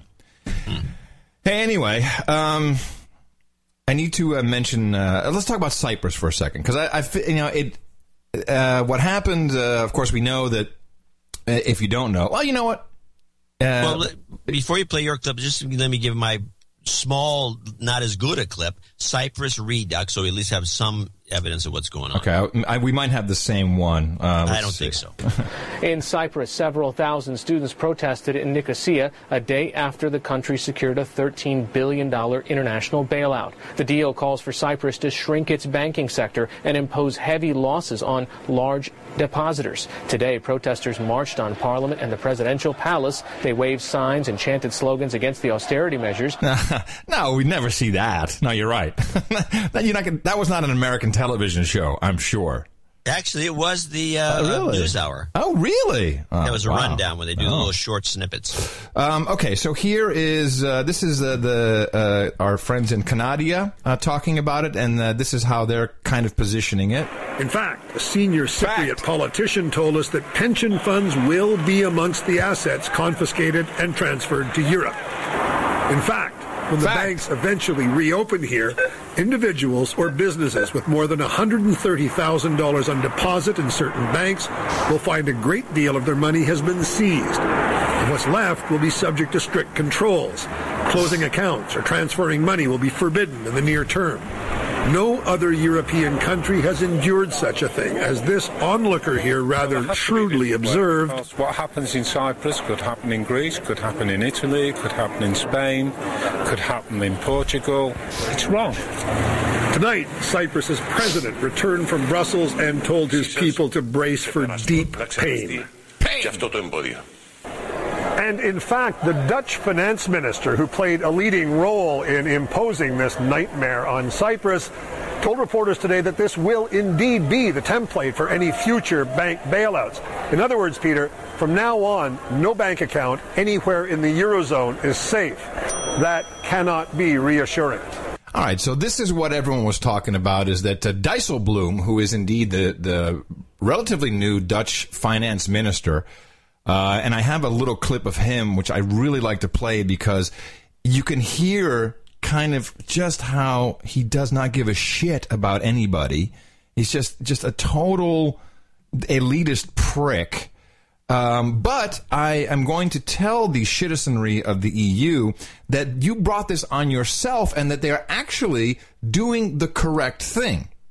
First, let's listen to the elites. The program will be based on ambitious measures in areas of fiscal consolidation. I love the ambitiousness of this. Structural reforms and privatization. Privatization, very important to remember that. The authorities will also take decisive action to safeguard the stability of the financial sector, including bank resolution and deep restructuring measures concerning the two largest banks. A levy on deposits across the whole banking sector can and will therefore be avoided. And I would like to emphasize that none of these measures will affect deposits below 100,000 euros. There should be no doubts about that. The Laiki Bank will be resolved immediately with full contribution of equity shareholders, bondholders and uninsured depositors. And it will be split into a good and a bad bank. The bad bank will be run down over time. And the good bank will be folded into the Bank of Cyprus. So all the insured deposits will be moved into the Bank of Cyprus, as well as good assets. The instruments that we're choosing now could have been chosen a week ago, but they couldn't have been chosen a week ago because there simply wasn't a political possibility to reach that agreement. So I'm trying to figure out, what has changed? Why is this taking place? And there's two basic reasons. One, of course, you heard the magic word privatization. And this is very important to understand that Turkey has been ratcheting up the pressure on Cyprus. They essentially have forbidden the Italian energy company, from doing any projects with Turkey if they were to do anything with Cyprus, because, of course, Cyprus has that Leviathan field right offshore. So, Israel has it, but Cyprus has a large portion of this. Right, and most of the pumping would have to go through Cyprus. And we discussed this once before, when you discovered this field, and it turns out that they had to privatize. We already talked about the need to privatize so they could get ownership of the pipeline completely, and they can't take a piece of it. In other words, the Cypriot government cannot steal money from the pipeline, which normally they would want to do to get a piece of the action, a penny, a barrel or something. Yep. So you wanted to avoid that kind of a thing because, God, we can't afford that. And so the idea was that this was going to happen, as you predicted, I believe, 2 years ago. And I don't have the red book for that. It's too long ago. And they never did what I think there was a model that was supposed to occur where they're supposed to go step 2, step 3, and they just didn't. Right. And so they said, okay, we got to step in and make this happen. It's also important to note that Turkey is blackmailing Italy because Italy would love to have had the natural gas go from Cyprus to Italy into Europe. Right? That makes sense. What a bonanza. It's going to go to Turkey. It's going to go, and we have Greece, and we've got everything. It's all about just total control. Of course, what's being played up is, the poor citizens. Believe me, no one gives a crap about them. That is just what do you call it? Collateral damage. No one cares. This is about screwing the Russian depositors, grabbing the gas, and rolling it right through, whoever winds up owning it. Which, by the way, could be a different set of Russians for all I know. And there could be Russian battles going on. Yes. I mean, there's a couple things to note. Well, to me, because you're going to finish this, but I was kind of wondering how the Russians are going to react to this, because Cyprus is kind of like Russian second home, especially for expats. A lot of them, if all kinds of political repercussions take place in some area, like even the Ukraine, they go to Cyprus and they hang out there until it blows over. But they also go to Turkey. I mean, the Russians and the Turks are also buddies. But they put their money in the banks and they expect it to be safe there. They don't expect to have it stolen from them. And in Cyprus, in fact, the Bank of Cyprus they're talking about that's going to take over everything is really the first. It's actually has branches in Moscow, so there's some sort of connection there too. This is a real mess, and the EU, besides screwing the Russians on this deal, are also, I think, inviting a bank run on the banks in Spain, Portugal, and elsewhere. Yeah. So what's the point of that? Okay. Well, so you have So what I'm understanding is you have the pro-Putin guys, and I'm just receiving now information that last night, because last night they actually brought in the cash. They had trucks with the. In fact, I've got a clip. They brought the trucks in with cash, and 2 jets took off with money to Russia. of the people who are pro-Putin, their money got out. Here's Larry, the banks of Cyprus finally set to reopen tomorrow after being closed for nearly 2 weeks. However, the authorities are expecting runs on the banks, so they're putting in place new restrictions to try to stem the outflow of deposits. First, Cypriots will not be allowed to withdraw more than 300 euros per day. They won't be allowed to cash any checks. They won't be allowed to cash in certificates of deposit early. And finally, if you're traveling outside the country, you won't be allowed to bring out more than 3,000 euros per person per trip. There are preparations underway for the mass distribution of cash. Tonight, a huge amount of cash arriving at the central bank under heavy guard, and a private security team is in place in the country with 35 armored vehicles to begin distribution of that cash from the central bank to the branches.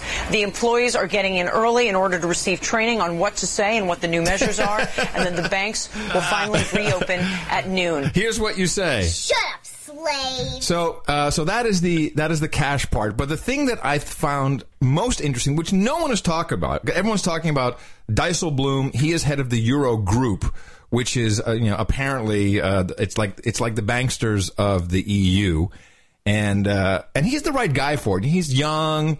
He's a douchebag, obviously. New finance minister. He's got all the right background. He's got that phony little British accent thingy going on because he's educated as an elite cocksucker. Sorry, I just have to say it. But what's really going on here is this is the ESM.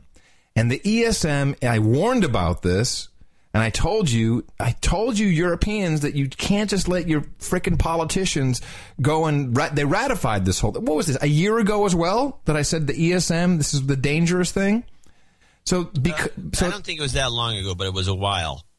Well, the ESM is the European Stability Mechanism, and this agreement, and I have a clip here from Klaus Regling, who is the president or the managing director of the ESM, which is just another computer with bank stuff on it.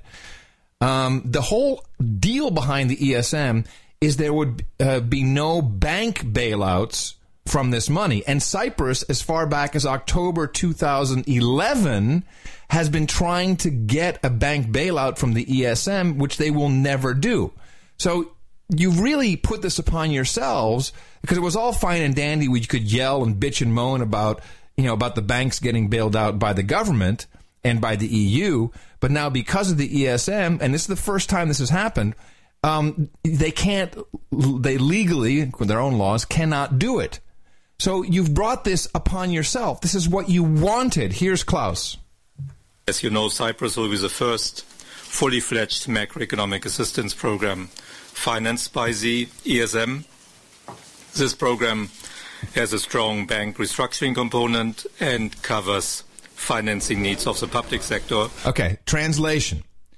Translation is, in order to get the ESM money, which is the only way you can still get money to save anything of an economy of Cyprus, the strong, quote, strong restructuring plan means screw everybody. Screw it. Just take in the money, however we have to do it. And the public sector part is the privatization part. The ESM financing will mainly go to the budget of Cyprus. So to the budget of Cyprus, which means it's not even actually they're not even going to receive any money. It just stays in Europe for their contributions. It goes to their budget. It doesn't go to them. And the disbursement will be, as usual, be on a quarterly basis, following the normal reviews by the Troika. Yeah. Heil! That's all I can say. Heil! Wow. Heil, heil, heil. Forget about it. It just basically took over the place. Yes. I mean, Cyprus was not a country that was in economic turmoil. I mean, this whole thing is such a scam from beginning to end, including, I put the Greeks into this too. Uh-huh. The most productive people in the EU in terms of the productivity numbers are, essentially, and they had to do that to them. If Turkey was in the EU, by the way, this would be going on with them too in some way. Although they're a little more adamant. They have a military. Well, they have they are the crossroads for all pipelines. So they've got a little more leverage. They got leverage. But these guys are just essentially being, and I think the students have got this right. They're protesting, but they're not probably protesting with enough vigor. No. This is a takeover, and that's all it is to it. And the EU is just essentially.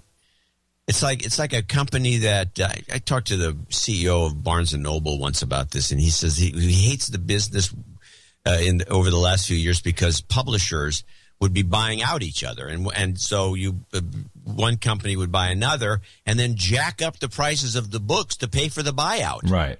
And so the book prices have gone through the roof because of this system. Essentially, they're making, by stealing the money from the banks, they're making the Cyprus folks pay for their own takeover. Yes. By Europe. It's like it's humiliating. Yeah, it is. It's going to cost us too much money to take over the place. No, we'll just steal their money that's in the bank. Yeah. But they don't even care about that. They don't care. And now it looks like Spain is going to be much worse than expected. What do you think? Spain next? Spanish banks? Because they're no longer. Because it could be Spain or Portugal. Those are the two targets. And I think they're just, I would guess Portugal would be next because I think it's just a little smaller, although they're tough cookies. It may be harder to do Portugal because they're a little more, they may fight about it. The Spanish seem to be, the Spanish got suckered because they gave them all this money. They spent it on roads that nobody goes to. And there's one airport apparently. Well, Portugal did the same thing. Portugal did that too. Not to an extreme. No. It's a smaller country, so they can't do it to the extent that Spain did. Right. And Portugal didn't build a whole airport, in the middle of nowhere just to spend the money. And if you go drive through Madrid, there's some beautiful skyscrapers that were put up. One of them there's one in particular, there's in one of the main drags, there's these two huge buildings that look like they're falling in on each other on either side of the street. Right. Yeah. They're leaning, and it's a bank building that the bankers took all this money and they built this huge monument to themselves. It's an interesting situation. I think Portugal first, if only just for the pedophilia, because that's like pedophile central there, and I think they probably want to just do something with that. It's the same guys. I don't know, maybe. I do. I don't think that's going to be their rationale. Okay. I think it's going to be which one's easier. We'll get to the other one when we get to it. Maybe. But eventually it's going to be a total takeover of all of Europe. And it'll take 10, 15 years. Yeah, Italy will be after that. Oh, that'll be fun.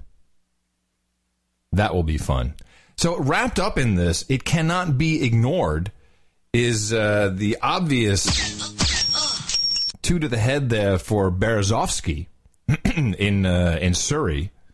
And it was so funny, so this is the Russian guy who was anti-Putin. Funny how that works. Everyone who's pro-Putin, their money gets flown out of Cyprus on jets. You can Google this, by the way. You can see this. Brand new jets. Anyone who's anti-Putin, your money is still in there. You can't take it out, and maybe you get killed. Or listen to the report. Although this was a very brief hearing, you said it was opened and then adjourned within minutes. We did hear some absolutely crucial evidence from a police detective who spoke in court and said that Mr. Berezovsky's body had been found by an ambulance crew lying on the floor of the bathroom last Saturday afternoon. And the key thing, he said, was that the ambulance crew had found him with what he described as a ligature around his neck, which is a kind of medical term.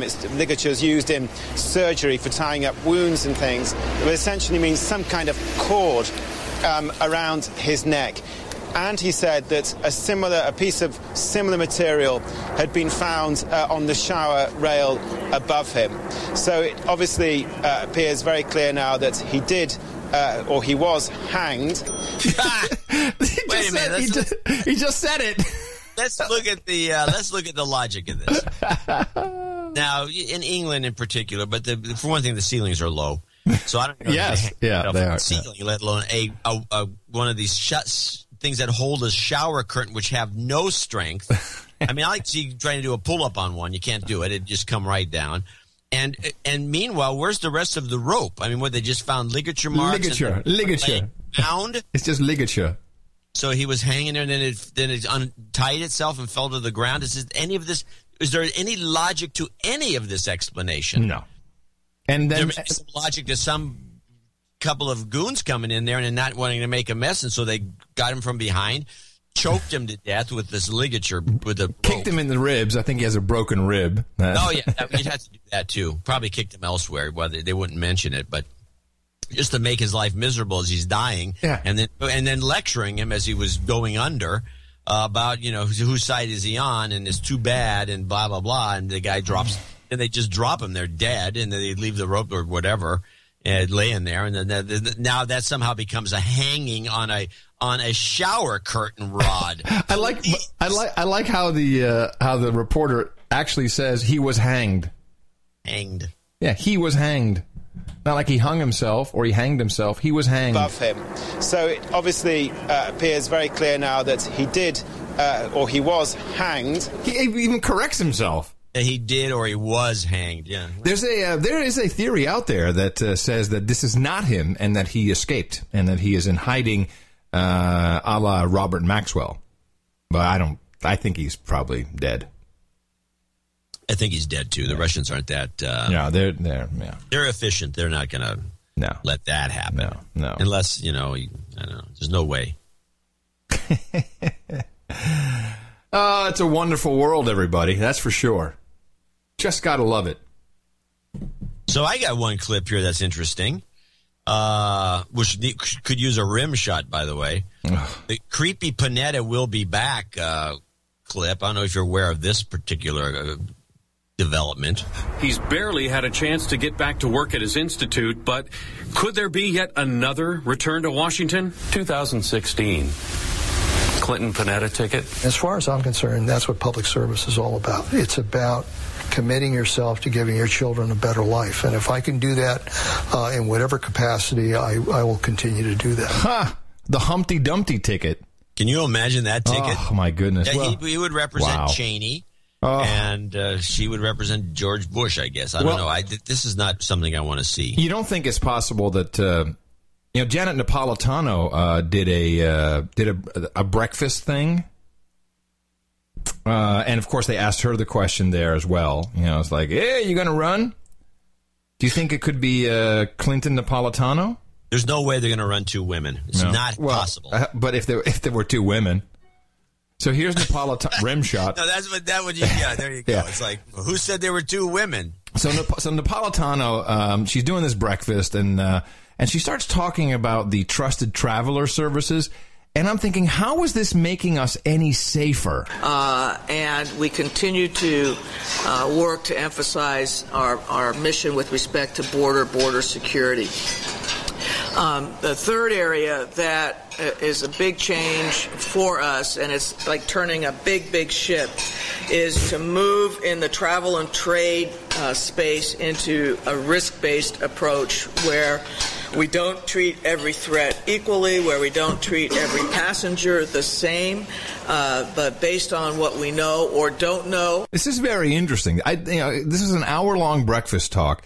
And what's funny is she was actually eating when people were asking questions. She was just scarfing down scrambled eggs. She has to maintain her weight. About travelers, we can identify who we can expedite through the lines versus those that we don't know much about that we need to be spending our time on. Now listen very carefully to what she's saying, and then I want to ask you about the logic. So you'll see we have expanded global entry. If you don't have your global entry card, you really ought to get it. It's for those who have it. It's for those who travel internationally. And if you arrive at JFK and you see people, scooching through the lines, that's because they have their global entry card. And then we have a domestic version called TSA PreCheck, which has been growing very rapidly. Our hope is that by the end of this year, 1 in 4 travelers will be in some sort of expedited traveler program. Expedited is code for biometric program. Which allows us to, again, focus on those we don't know much about, and hopefully will take some pressure off the wait lines at the airports. We've done the same. Okay. So a couple things. I want to interrupt you for a second. You remember when the sequester came out? I haven't heard anything about the wait lines going up, but Obama threatened that there was going to be 2-hour-long waits to get to your airplane. Yes. That's bull crap. Yes. Well, no one calls him on that, please. Anyway, go on. All right. I don't understand how this makes us safer. because you've been pre-approved. First of all, you're coming into the country. Are you carrying a bomb you're going to blow up, the minute you're in the country? I'm here! Allahu Akbar! I mean, is that the point? That makes no sense whatsoever. And the whole global entry thing is creepy. Because, besides it being based on biometrics, which is the only reason I will not do it, it's going to be global. It will be it's going to replace your passport. It will be your global. You can write that in the Red Book. But then you have this pre-check thing. So it's really, she's talking about two different things. One is biometrics for traveling around the world, which has nothing, you're getting off the plane. You've exited the aircraft. How does this make my flight more secure? And the reporters from every single outlet were there. No one says, excuse me, what does that do for safety? But then we have... Well, here's another thing. If you remember, we had this on probably a year ago. We were discussing this in a different context, which was there were people, and there were some of our listeners talking about getting stopped on the way into the country as an American citizen, being stopped, not for the passport check and not for the customs check, but just being stopped and questioned as you were entering the country as an American citizen. Remember that? Yeah. And it was going on, and people were being taken aside, and there was a whole rigmarole about this. I think that was just a precursor to there's something else going on here, because there's no reason to stop American citizen at the point of entry trying to get back into his own country, his or her own country. There's no reason for this. It makes zero sense. So I think you're absolutely correct. This global entry thing is bogative. I mean, what's the point? You're coming back into your own country. You shouldn't even have any, except just to stamp your passport and make sure you're not bringing in, fruits and vegetables or whatever they don't want you bringing in, meat. Right. There shouldn't be any hang up. No more meat. No, absolutely true. And it has zero to do with security. And then we have the pre-check. So apparently, if we know about you, i.e. we have your, and there was another piece there, it's like if you have your global entry, then you're automatically qualified for pre-check. Then we know about you, so therefore you're not a risk. That makes no sense. I mean, if you're going to have a butt bomb or a boob bomb, it's like, we don't have to scan him because we know about him, because we trust him. In fact, it's called the Trusted Traveler Program. It makes no sense. Zero. Well, what really makes no sense is this thing coming into the country. This is after you've already landed. Yeah. Well, that's part of their security. People are they're so brainwashed, man. They're so brainwashed on this stuff. It's just, and that's your press corps. It's like, oh, okay, no, whatever.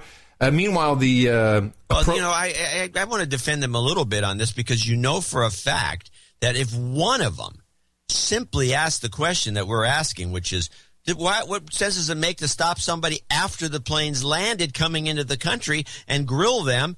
They would never be invited back to any of these things. Funny you bring that up. This is Dana Milbank from a couple weeks ago. I've been saving this, talking about how the media is compromised for access to the government, in particular the White House. Mm-hmm. Is there an expectation in this Democratic White House that if you are granted access, they expect you to kind of play ball? Well, that part of it is true in any White House. There's always this sort of implied quid pro quo that you trade access for good coverage. That doesn't always work out that way, but that's what they try to do. I don't think that the idea of them getting in faces is particularly new or unusual. Even if it's right in your face. I actually once had to clean Ari Fleischer's spittle from my face.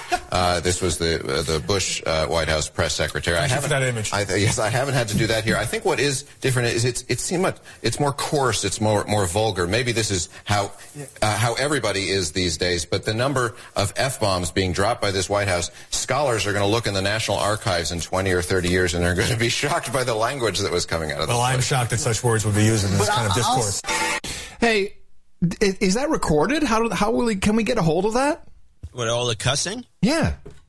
He said the National Archives and scholars will be, I want to hear it now. I don't know what the deal is. We've listened to a lot of these press conferences. I had no idea that this particular White House is more profane Apparently. Than the Bush White House, which I thought was very profane. I mean, we know for a fact that Nixon was one of the worst, in this regard because of the Nixon tapes, and they were in the office, and all he did was cuss. I mean, it doesn't seem to be. I mean, it baffles me because there's no reason for it. It's not effective if you're just saying, some profanity constantly. It's just like you sound like a moron. But I guess this White House has got a problem. Well, you remember when Valerie Jarrett said it'll be payback time after the election? So before the election, she said, when we get reelected, it'll be payback time. Look at what's happening, man. Do you see Michelle Bachmann, the trouble she's in? No, what's the latest? Oh, no, she's accused of campaign fund, misuse of campaign funds. Yeah, this is unlikely. It's the old one. Yeah, enough. Of course. It's the old one. You can pull that stunt. I'm surprised they aren't starting to plant kiddie porn on people and all the rest of it. That's a classic. Yeah, I don't think that works as well anymore because, I don't know, it just doesn't, I don't think it works as well. I think it's very doable. I mean, you can do it. Oh, it's doable, but... who's going to buy that from Michelle Bachmann? You got to nail her on something else. Yeah, you got something that's logical. She looks like that's why she's such a goody two shoes. That she's stealing money. I can see that. So Syria. Speaking, I'll wrap up my White House. I'm on the White House beat here. A spokeshole Carney was asked specifically about what are we doing, and I love it when he reads from his paper. And he's doing that a lot most of the time when he has to, because our country is run by lawyers essentially, and he has to use the specific words, and they're very good at it, because it's very hard to catch any of these lawyers later and say, oh, but you said this, and then you go back and you read the transcript and you listen to what they actually said, and it's like, oh man, it was really smart the way they said that, because there's always a hedge. Yeah, in fact, if I want to harken back to the era when Nixon was being impeached. Now we have to remember there's only three, Nixon, then Clinton was impeached. But there was a John, one of the White House lawyers, John, what's his name? And he's now doing talk shows and stuff. And Bolton? You see him once in a while. No, this is back when. This is he was the what's his name? Well, anyway, I remember his testimony, and he would always do the following. Because he was being grilled, he would. And by the way, this is a tip for everybody out there who has to do some. And when I was working for the Air Pollution District, I learned a few of these tricks too. Somebody asks you a direct question that you could maybe perjure yourself on. You say, "I'm not sure I understand the question," but as a preface, and then you say, "But." Well, you don't even have to say but once you say, "I'm not sure I understand the question," you can always refer back to this. Oh. I said that because I obviously didn't understand the question, as you can see here in the record. I'm going to use that on Mickey. I'm not sure. What's he going to do? You said that you... I'm not sure I understand the question, darling, but I think you want me to take out the trash. Let me just check. Here's Spokeshole Carney on Syria. Well, let me say that we have always been clear that our non-lethal assistance to the Syrian opposition includes equipment and training to build the capacity of civilian activists and to link Syrian citizens with the Syrian opposition coalition. What does that mean, do you think? It doesn't mean anything. Well, no, wait. There's actually a good question coming up. And local coordinating councils. So I can say that much. So what does that mean in English, though, I guess? It's pretty good English. Well, I mean, no offense. There are no dangling participles. Are we training the Syrians directly, or are we training them through Jordanian? Well, I just that's the real question. Are we training these mofos, besides giving them weapons, which are smuggling in through Turkey with the CIA, are we training them? And here he's going to read from his paper. I'll tell you that, again, our non-lethal assistance to the Syrian opposition includes equipment and training to build the capacity of civilian activists. On some of these other issues, I don't have anything for you, but it is clear that we are providing the kinds of non-lethal assistance to the Syrian opposition that we've discussed. Oh, this non-lethal assistance business has to stop. Yeah, it's I like the I don't have anything for you on that. Did you take that cookie? I don't have anything for you on that, Mom. I really don't. I haven't got any answer for that. In the UK, I got this one from Mr. Oil sent me this. The UK Terror Contest, which is kind of weird. I'm not quite sure why they call it that. It's called Contest. The United Kingdom Strategy for Countering Terrorism, their annual report. I don't know why it's called Contest. Unless it's like some contest to be a better terrorist than the next guy. And he pointed out to me a specific passage in this, 1.9. The uprising in Syria, beginning in early 2011, has involved many organizations with different political views and tactics. Some are connected with and supported by Al-Qaeda in Iraq. These terrorist groups conducted over 600 attacks in 2012 and, like others associated with Al-Qaeda, continue to attract recruits from this country and elsewhere in Europe. There are now hundreds of foreign fighters from Europe in Syria. This is in the news in the Netherlands as well, by the way. A lot of Dutch people are going over there and fighting. As it says, as and when UK residents return here, there is a risk that they may carry out attacks using the skills they have developed overseas. What the F is this all about? Where do you get to that logic? I don't know. I think it's just hedging their bets. In other words, if we need to... There may be some setup going on. I think there's a backstory here we don't know. I think the backstory is if we need to set up some terror attacks, then this is where we can always point to and say, we told you so. It doesn't make any other sense. By the way, the new premier of Syria, who's who's now the head of the Syrian Coalition of Friends for Syria, the past 30 years, you know where he's been living? I don't know, Britain or Holland? Texas. Oh, right down the street from you. I'm telling you. His kids were born and raised here, and this is the guy who's now running the Syrian government. Yeah, that makes nothing but sense. 30 years in Texas. Well, at least he'll be pro-gun. Oh, there's a good point. I'm going to show my support by donating to No Agenda. Imagine all the people who could do that. Oh, yeah, that'd be fab. Yeah, on No Agenda in the morning. We do have some people to thank that outside of the executive producer realm and just helping us celebrate our upcoming 500th show on Sunday, Easter Sunday. Anonymous from Grand Junction, Colorado, begins everything at the 1, 2, 3, 4, 5. He says he's been in a boner for a long time, and he's one of those 20-something guys who wants to find some place to contribute his full-time value. Oh. Unfortunately, he's broke. But he gave us 1, 2, 3, 4, 5. Brian Brown in Orange, California, $100.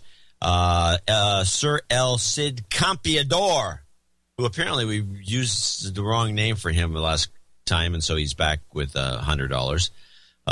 Nicholas Hansen in Harvard, Massachusetts, $100. Well, don't we say that before you go off in that? I do want to mention he does want to call out. Nicholas wants to call out his brother, Chapin. He wants to come out as a douchebag, I guess. Oh, I'm sorry. I did jump the gun. I didn't know you had a... Kurt Kubal in Mound, Minnesota, 9999. Yeah! Also, Dennis Cruz, Sir Dennis, to you. The Den Man. De Beaverton, Oregon, the Den Man, 99.09, which I don't know if you get that to give him credit for that. Justin Fraley in Gardner, Kansas, 7777. Peter Tagney in Randolph, Massachusetts, 6969. 69. Ooh, it's almost dead. Yes, we have 16969. Two. We got two. And the other one is Brian Burnhouse in Peach Bottom, Pennsylvania. I'm sorry, it's supposed to be anonymous. Sorry, Brian. I mean anonymous. Get out of it. Dump out, quick. Just dump. I do want to say that Pete says that we're a sole news source for government news, and he's been womanless for a while and could use some Swaziland karma, and I think he deserves some. I totally agree. Here it comes, my friend. It's coming. You've got karma. Or maybe girls send me a picture and then I'll pre-screen them for you, for Pete. Michael Polsky Paluski in Madison, Wisconsin, 60. Which is, he puts it down as $5 a month times 12 months for listening to the show. Brian Vaughn in San Carlos, California. Job karma, he would like, and we should give him some. Vaughn, karma. Sorry, I was reading ahead. Kyle Kinzel in Green Bay, Wisconsin. Brian Gilbo in Oak Park, Michigan. Double nickels on the dime. Rob Warren, Sunderland, Tyne in someplace or other. In UK, I think, right? Sunderland, yes, UK. He was listening to show 498. He crashed his car. When he was given an accident number by the attending officer, it was 333. So he decided to donate. 33, that's a magic number. It's the magic number. Eric Hokel in Berlin, 52. Mark Fogwell in Strongsville, Ohio, 50. Link.me in Winterville, Georgia, 50. And finally, unless I missed one when I paged down here, let me see. Where are we? Oh, there it is. Okay, Jordi Molina Casas in Barcelona, 50. He says he wanted to donate since Evil Alex douched him a while back in December. But he's been a lazy moron so far. He'd like a de-douche. You've been de-douched. Barcelona. I could go for a visit to Barcelona. Sir Peter Totes, 50. Srinivas in San Jose, 50. And finally, Shad Rich in Seattle, 50.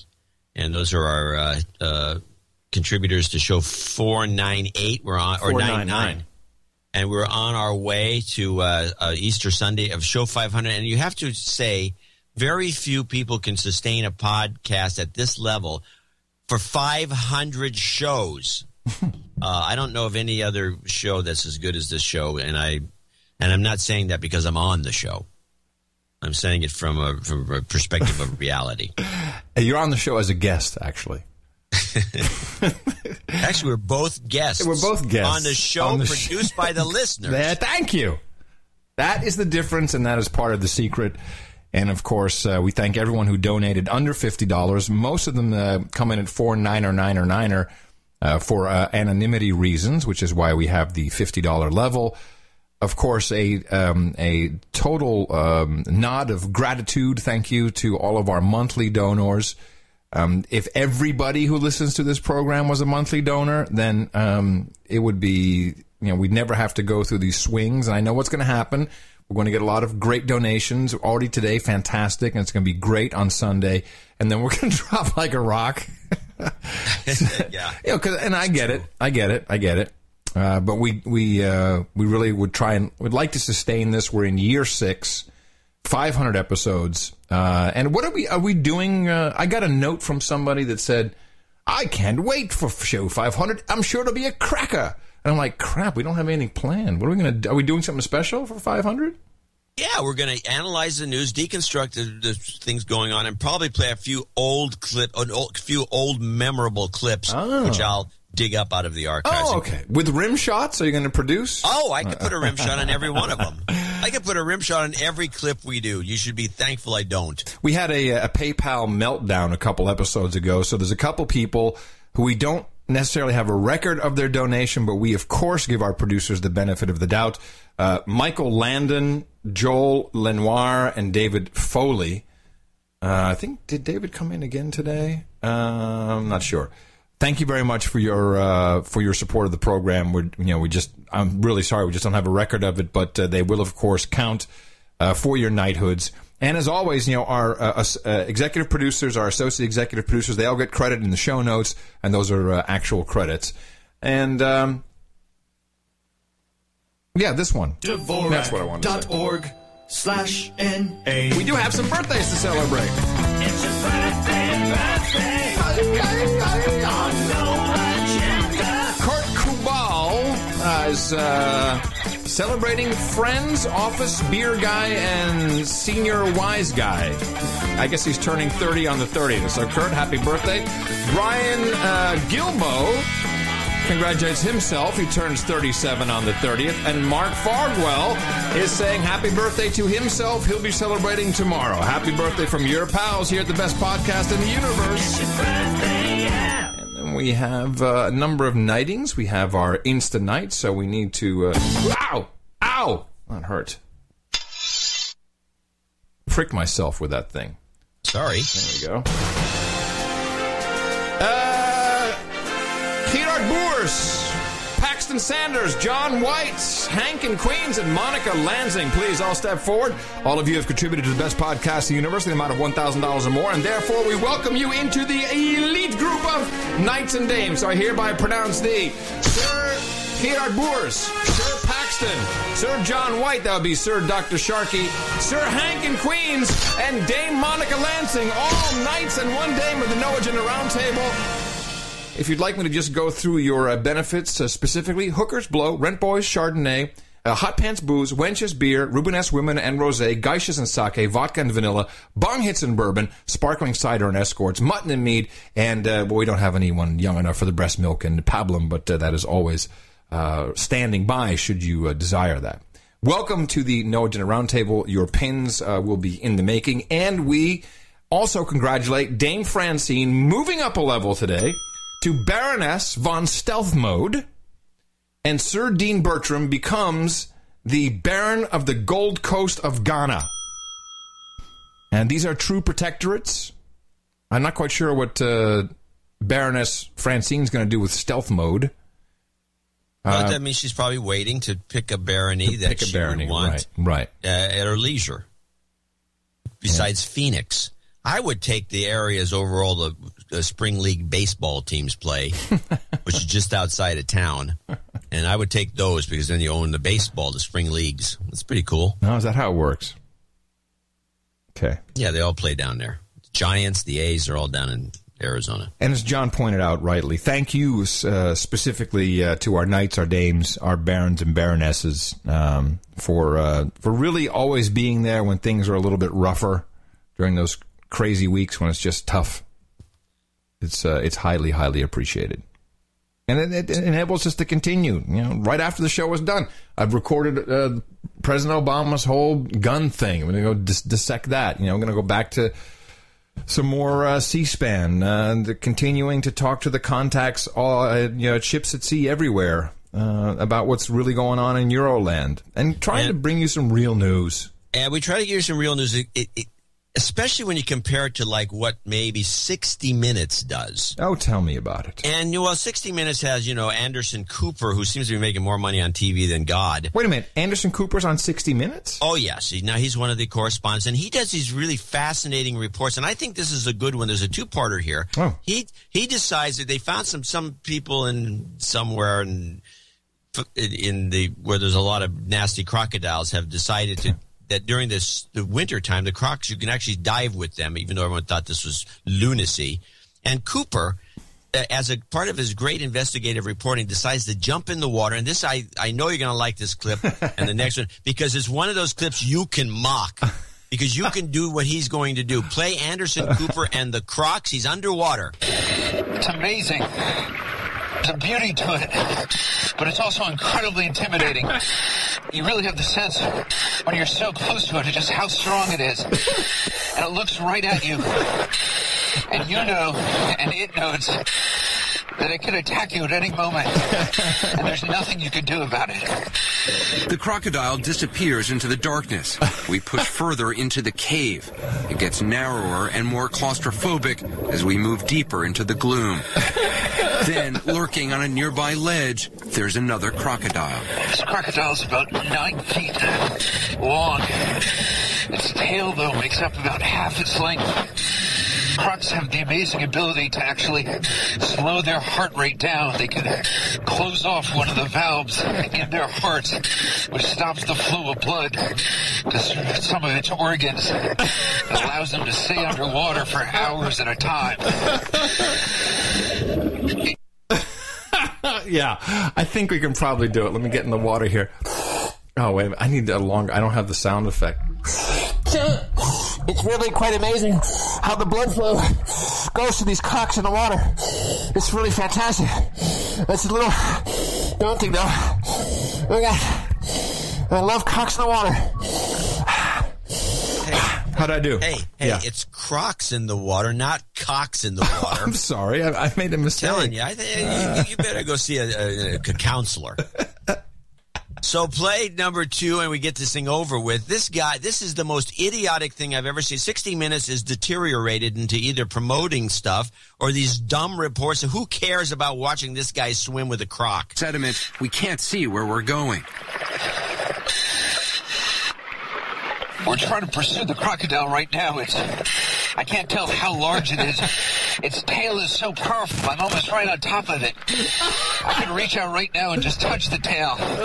But I'm worried if I do that, it'll somehow turn around. It just doesn't seem like a good idea. But I gotta say, it's so tempting. The croc is moving so fast, we can't keep up for long. It's time to surface and find the boat. I gotta say. Hold on, wait. How come we don't have? I need like the bubble all the time. Let's see. Let me see if I can. Oh, here it is. Here we go. This will be. I gotta say, touching your tail is so tempting. But I'm almost on top of it now. Yes, I'm Anderson Cooper on assignment, touching the cock underwater. I want a gig like that. What a gig. This guy's making millions. I mean, holy mackerel. Anyway, I feel really bad, by the way, for ourselves because I think we missed something. And it's one of the obvious things we missed that, in other words, we didn't miss the story. We missed the analysis. Oh, boy. I think it was like a couple of shows that we've been bringing up these North Korean stories. They're going to bomb us. They're going to need the missile defense. The movie Olympus Down was about a North Korean terrorist, and all the elements of the North Korean bullcrap stories is in the movie. And we're always linking to movies, and we missed this one. I had a clip. And do you have a clip for this? No, I just was reading the reviews. I was looking at Rotten Tomatoes for some reason, and then I saw this Olympus Down. It said North Korean terrorists. North Korea, that's why they're in the news so much. This is a crappy movie. So I had a clip. Now, this is really pissing me off. Maybe I had it on the last show. Let me see if I had this. Because we had looked at this. Oh, man, this is really bugging me. Because it was like of Matt Lauer. It would have been clip of the day if I could frickin' find it. This is just. You're right. I'm disappointed that we are disappointing. We're just lame. It was Matt Lauer, and he had the director, who was also an actor, and oh my God, this is painful now. And he said, it's amazing. How did you do it? How did you get the North Koreans to ratchet up everything right now, just in time for the movie? Oh, he actually yeah, wow. By accident deconstructed it. He, of course, not realizing the two are connected. But I guess somehow I didn't clip that. I don't know what happened. Yeah, maybe he didn't clip it. I hate myself. I want to go into one little discussion about this, since we kind of hinted about it early in the show, which is the cutting in line phenomenon. And I want to ask anybody out there who has examples of this, and the assertion is, and I think it's a big one, is that the younger generation, from about 30 years old and younger, have become so docile that they allow for all kinds of abuses, including cutting in line, unless there's somebody older who won't put up with it. Like my wife, for example, will call somebody out in a huge public place. And my daughter, by the way, every time my wife does it, she cringes. And she does it with me too. If I start doing anything in public that, it will embarrass people. Yeah, it embarrasses her. Yes, it doesn't embarrass me. But I do have a couple. The Larry David actually had a whole episode on this, and he calls it. And I have the clip. The second clip I sent you, which is in the separate email. Did you get that? What's the title? It's there's two of them. One of them is in the Chat and Cut 1. Well, there's no one. I just have... one came... I sent it right after I sent the pile of... I have two, but it's not called Chat and Cut 1. No, Chat and Cut 1 is in the second email I sent you. I have both the clips, but it's not called Chat and Cut 1. It's called Chat and Cut. Yes. So I'm asking if there's a Chat and Cut 1 or if it's just Chat and Cut. No, that would be it. Is that one? That is one. Going to play it? Yeah. Hey. Hi. Krista. Krista Ferguson. I mean, it was Smith, probably. Oh, okay. Probably See what's going on over here? No. Yeah, I'm sorry. I didn't recognize. She's doing a Chat and Cut. Chat and Cut? Really? Yes, So she's feigning familiarity with someone she vaguely knows for the sole purpose of cutting in line. Pause. She'll be picking up a plate any second. Watch. You're like beaming. Yeah. Right. There she goes. Yeah. Excuse me. Hi. First of all, congratulations on a great attempt at a Chat and Cut. Really good. 99 times out of 100, that's going to work. Unfortunately, I happen to be on the line, so. Okay, I don't know what you're talking about. I just saw my friend. Yeah, I know a Chat and Cut when I see it. Okay. All right. Okay. Use this fellow, this poor innocent fellow, to sneak into the line. Do you know her at all? Well, I mean, to be fair, we met like 8 years ago. He remembers. No, so. I honestly don't. You think she's doing a Chat and Cut?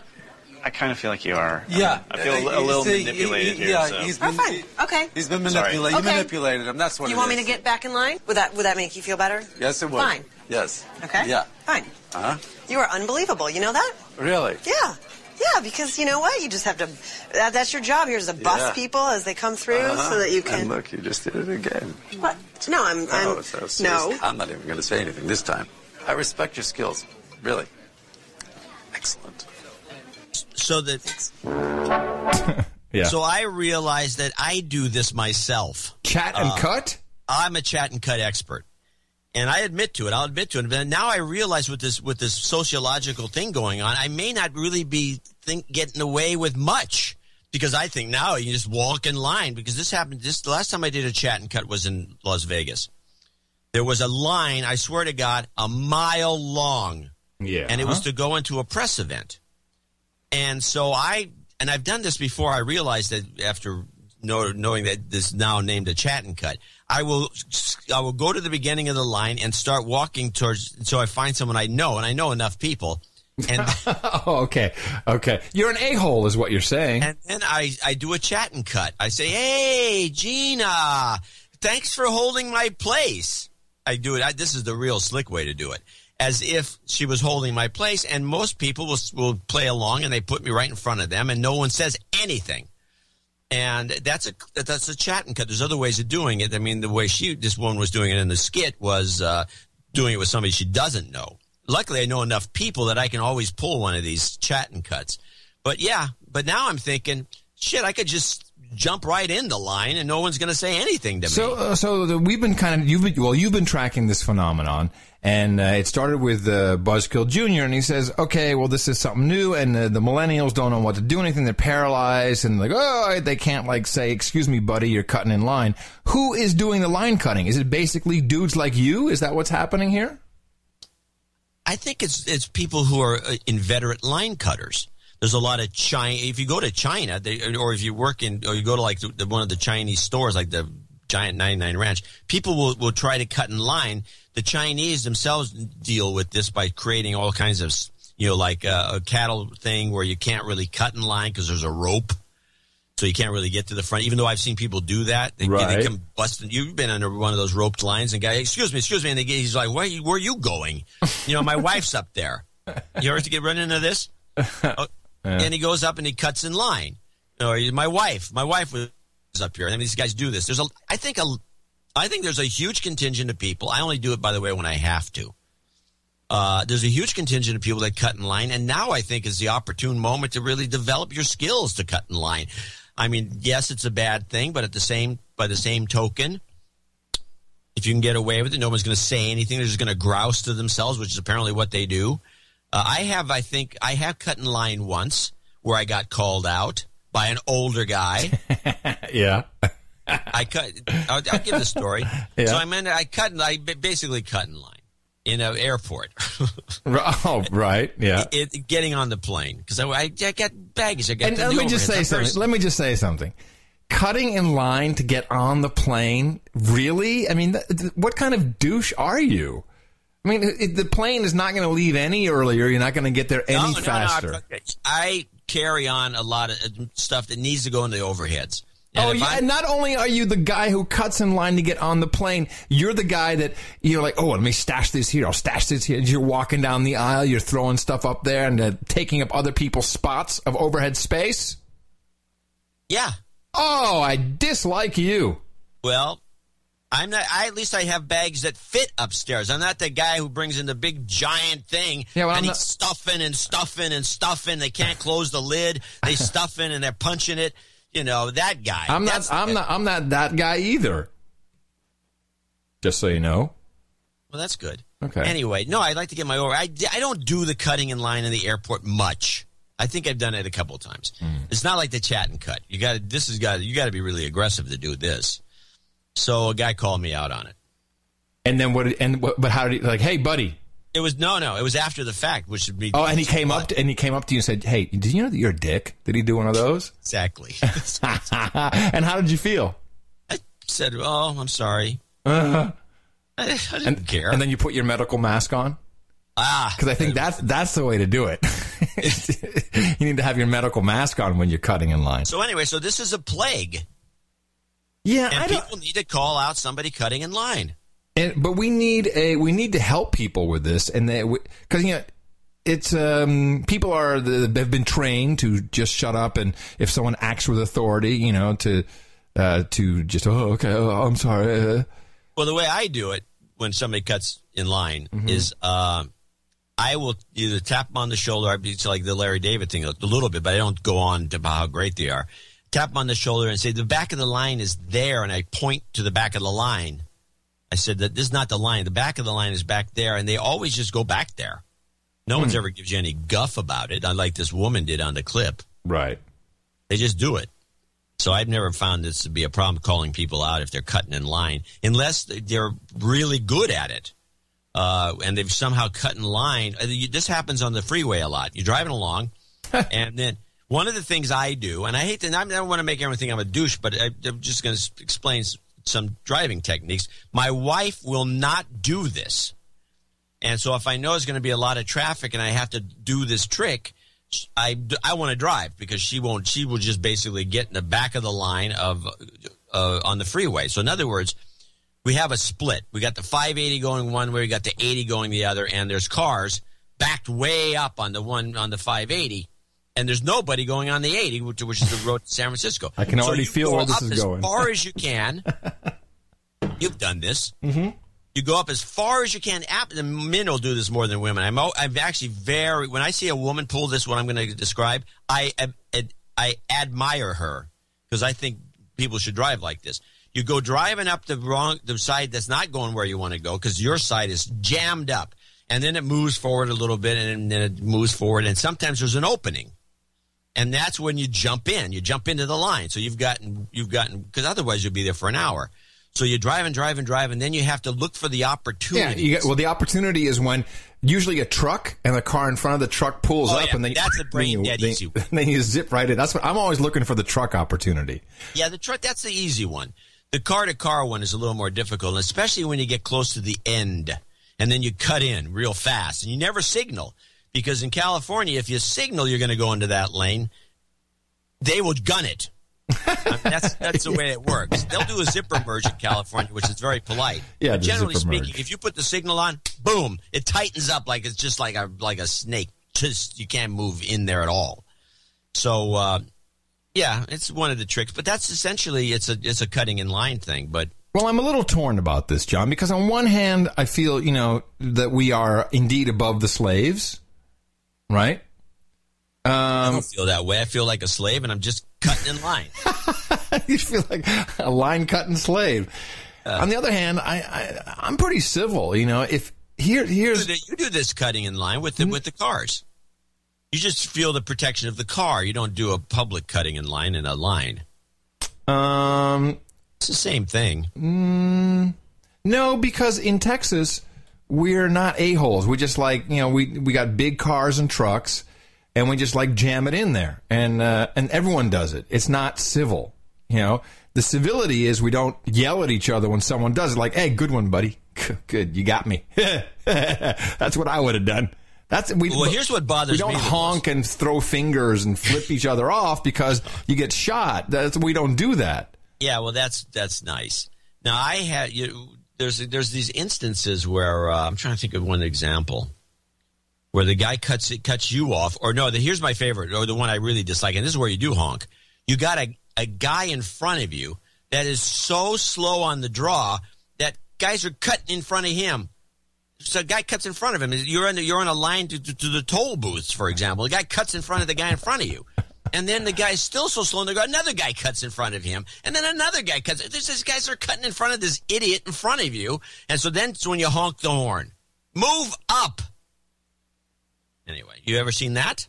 No, I'm not cognizant, or I'm not thinking that way. Yeah, you're not. I'm California. People's Republic of California. I mean, you need a big earthquake just to clean up some of you people. They have earthquakes all the time. It's not going to change our driving habits. I mean, it's just I kind of remember. Just everyone's always angry, and it's just maybe I'm just not angry. I just don't see it. Maybe I get all my anger out on the show. But there's the line. If I see a really long line, here's the difference. So let's say there's a press event, right? And so you're in Vegas, you see the press event, you're like, holy crap, that's a long line.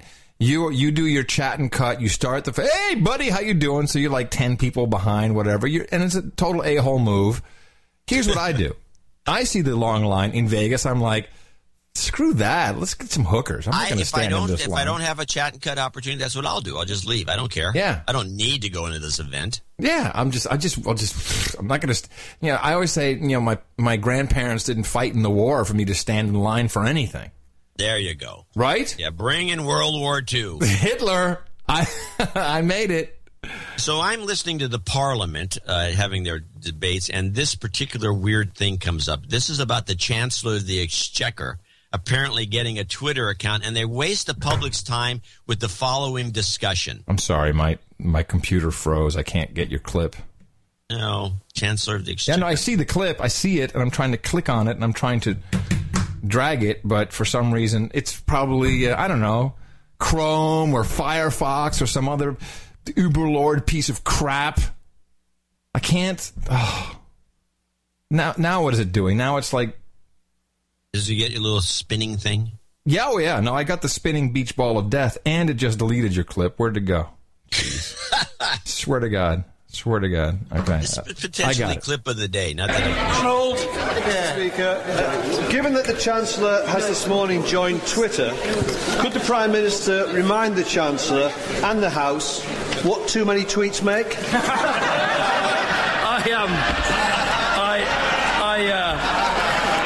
I've made a number of remarks about Twitter over the years, most of which I've had to withdraw because I am now tweeting myself. But I look forward to the first tweet after the budget this afternoon. But what is clear is he could tweet even now that we are cutting taxes in 2 weeks' time for 24 million working people, taking 2 million people out of tax. And certainly tweeting that would not cause any dangers for him. Shailesh Bara! Why would this be clip of the day? Well, I thought it was funny. But it was a reference was interesting, which was Cameron's own comment sometime back in 2009 that too many tweets make a twat. Oh, okay. And so they're trying to get him to say it again. Yeah, that's not very funny. Yeah, well, I thought it was at the time. It was funny at the time. Yeah, it was. You know what would have made it funnier? The rim shot. Exactly. A rim shot would have made it much, much funnier. I'm desperately. You know what's really making me angry is this Gerard Butler, who was on the Today Show talking about this movie. Where and you're still looking for the clip? Well, it's been deleted from the internet. I swear to God. Yeah, no, it's everywhere. This video has expired. So if anyone, I'll ask the chat room to help me. If anyone can find like a YouTube version, it's Gerard Butler talking about Olympus Down. I really doubt that you don't have it. Well, I've looked I've seen the clip. I saw the clip and I remembered, wow, this is clip of the day. And now I can't find it in my show notes system. I can't find it anywhere. and it's Matt Lauer, and he's also I remember vividly because it's kind of like a gay thing at the end, and Matt Lauer like, you're so pretty, whatever, and I just can't find it. And someone will find it for me. It's just the video. Every single place I go, it's like, this video has expired. Strangely enough, the public relations campaign is over. They don't care anymore. I'm thinking because he actually blew it. He gave it away. He explained how it works. That could be. All right, then maybe. Surprise me. Well, let me discredit someone else then. Well, the chat room will help me on that. So Olympus down. Gerard Butler on the Today Show with Matt Lauer. So let me discredit Mashable for a second. Can I just discredit Mashable? Mashable? Wasn't Mashable like cool at one point? I don't know that was ever cool. So they've got the video, and they've got this hipster with the hipster glasses, and this is the report. Lost your faith in the banks in Cyprus? Consider hitting up the Bitcoin ATM. Yep, what? The online currency Bitcoin is getting a boost in Europe from all the financial drama in Cyprus. The machine, part of a new venture by entrepreneur Jeff Berwick, will both accept Bitcoins for cash and cash for Bitcoins. Bitcoins are really, really fascinating. If you want to learn more about them, go to our tech vertical on Now This News, and you can let me know what you think at Win Rosenfeld on Twitter. All right, listen, Twitter, Rosenfeld. This makes no sense. An ATM for Bitcoin? So what it makes no... What do you stick your USB drive in a slot or something? That must be it. It's complete... This is so bogative. And who is this guy? This, do you know of this guy, this entrepreneur? Jeff Berwick? Yeah. I believe he is the chief editor of the Dollar Vigilante. Yeah. No, I looked up his wiki page as well. But had you ever heard of this guy? No. And he's like, I'm a Bitcoin ATM machine. And he's also an entrepreneur, apparently, with the Bitcoin ATM machine, which I don't think makes any sense whatsoever. There's no such thing as a Bitcoin, physical Bitcoin. It's just a number attached to your number as a Bitcoin owner, right? I guess. I don't get it. Maybe it pumps out a little receipt that's got a number on it. I don't know. But this is what drives me nuts. It just drives me nuts that people like, and this is the most emailed story of the week. Ew, Bitcoin ATM in Cyprus. I mean, are you kidding me? You're forbidden from listening to this show when you say these things. Yeah, I agree. That's really not okay. Banned. I think we have Gerard Butler. Let me see if the good piece. So I said Gerard Butler was one of the producers. Yeah, I know. He stars. And he's also starring. It was directed by Antoine Fuqua. I'll bet you $10 we get an ad before this video plays. We're back at 8:44 with Gerard Butler. You should have bet me. The new movie Olympus Has Fallen. Listen, He plays a disgraced Secret Service agent who finds himself trapped in the White House after the president is taken hostage during a terror attack. Take a look. Take a look. Get ready for it. Get ready for Lauer to spill the beans. What do they want? We're trying to find out. Well, who's in charge? Trumbull. Are there any survivors with you? Negative, sir. They wiped us out. They have commandos roaming the hallways with enough explosives to take out an army. Gerard Butler, welcome back. Good to see you. Good to see you. You got clout. Let me tell you why you have clout, all right? This movie is about not giving anything away here. The North Koreans are the terrorists here. They take over the White House and they capture the president. And you have arranged, just as you're promoting this movie, to have the North Koreans make all kinds of strange gestures or the United States threatening nuclear war. Yeah. How did you do that? Well, it wasn't so much me. We have a very powerful publicity department. So we said, just make some noise, say some ridiculous things. Isn't that awesome?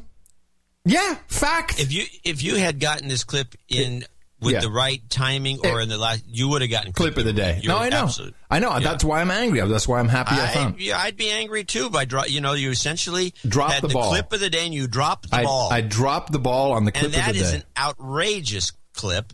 And you're right. Matt Lauer's an idiot. Fact. Thank you, chat room. Good work.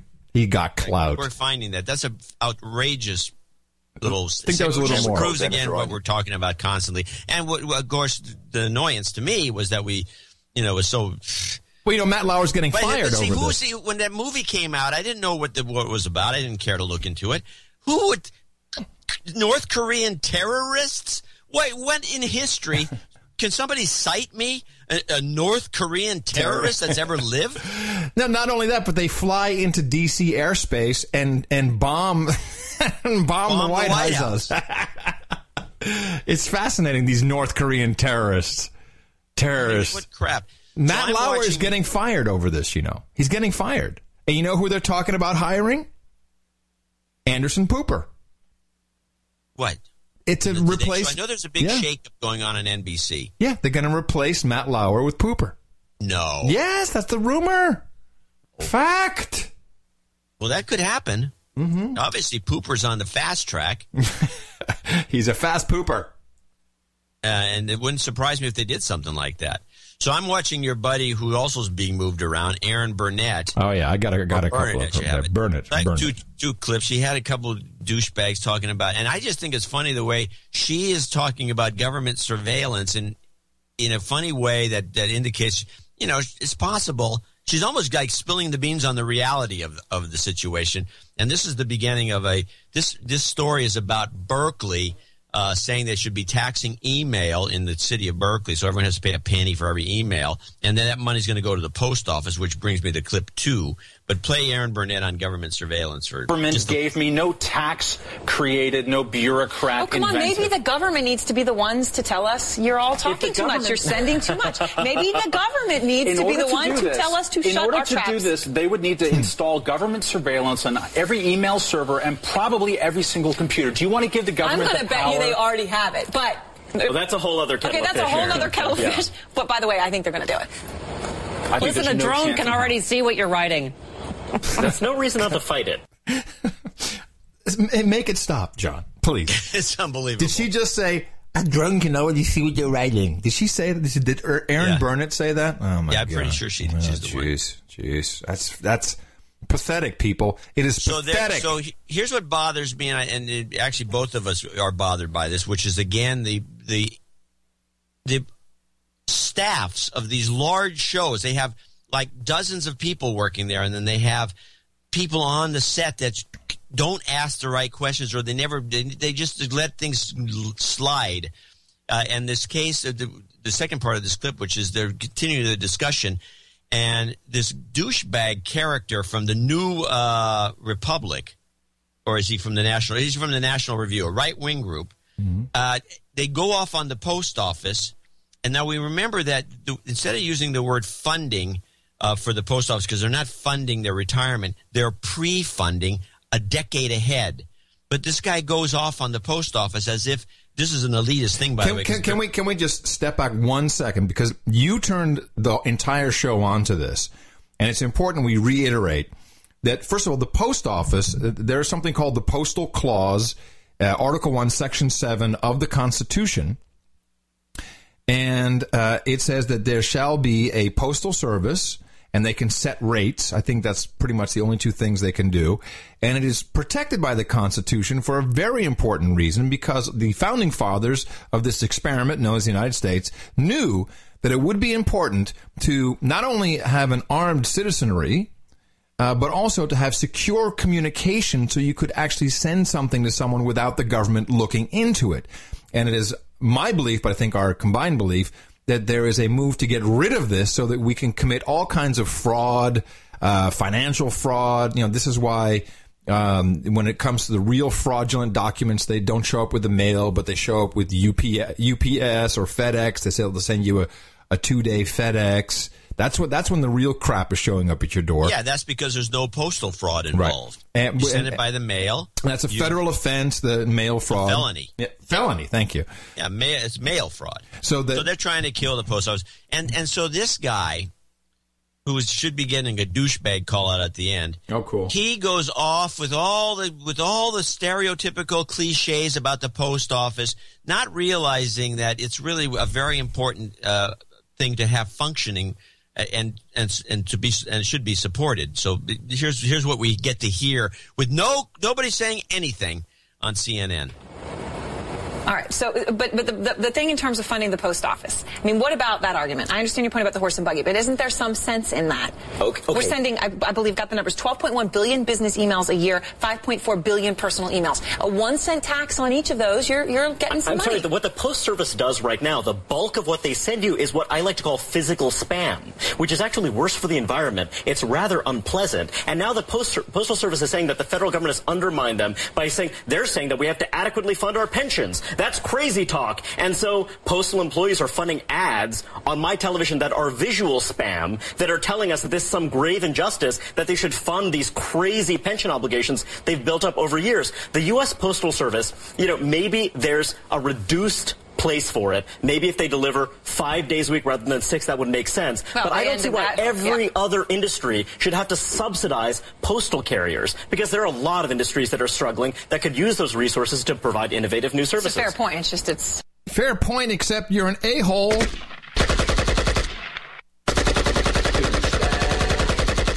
Sorry, I just had to AK that guy.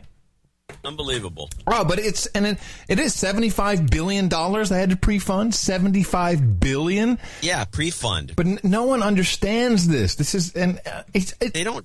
Nobody else pre-funds. The Defense Department doesn't pre-fund. No other part of government pre-funds their retirement. They do it as they go along.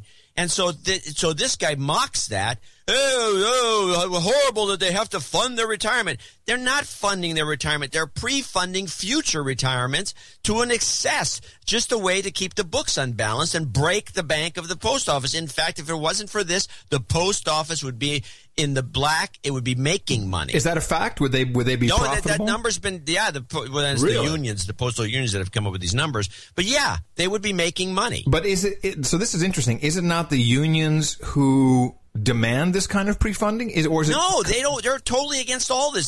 They're trying to protect their jobs. They don't. They just care that it's funded. They don't want. Why do they have to fund it for 10 years in advance unless they're going to go under and they want to keep those pensions going? I mean, this whole thing is like a scheme. Look, we're going to break the post office. They're going to bust them. We're going to ruin them.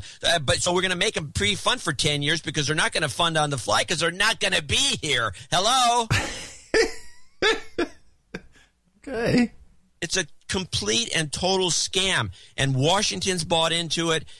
These idiots on CNN bought into it. The National Review, of all places, bought into it. They all buy into it.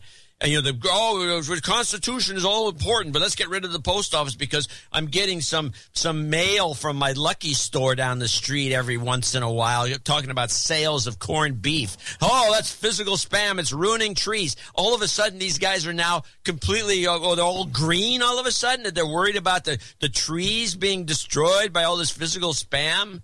Come on. John C. Dvorak's pet peeve of the day. I'm Adam Curry, and I'm John C. Dvorak. We're having lots of fun here on No Agenda. Woo! I like the post office, by the way. I got a great post office in Albany. Well, I never used to go to the post office, and recently, we've been moving and all this stuff. And so I'm like, I tried online to change address and it was like complicated. It's like, you just put down your credit card and, then they charge a cent or $1. And I'm like, screw this. I'm just going to go to the post office. They're really, they're a bad rap, but they're really friendly. They're really nice and and helpful, and it's not crazy busy, and it seems like real easy when you want to ship something. And I buy some ham gear, because of course that's the trap you fall into when you're a ham.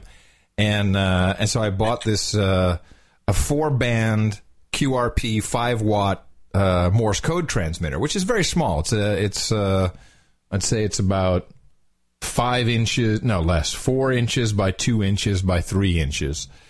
And, the guy sends it through the post, and, it's insured, and he put a whole bunch of really pretty stamps on it.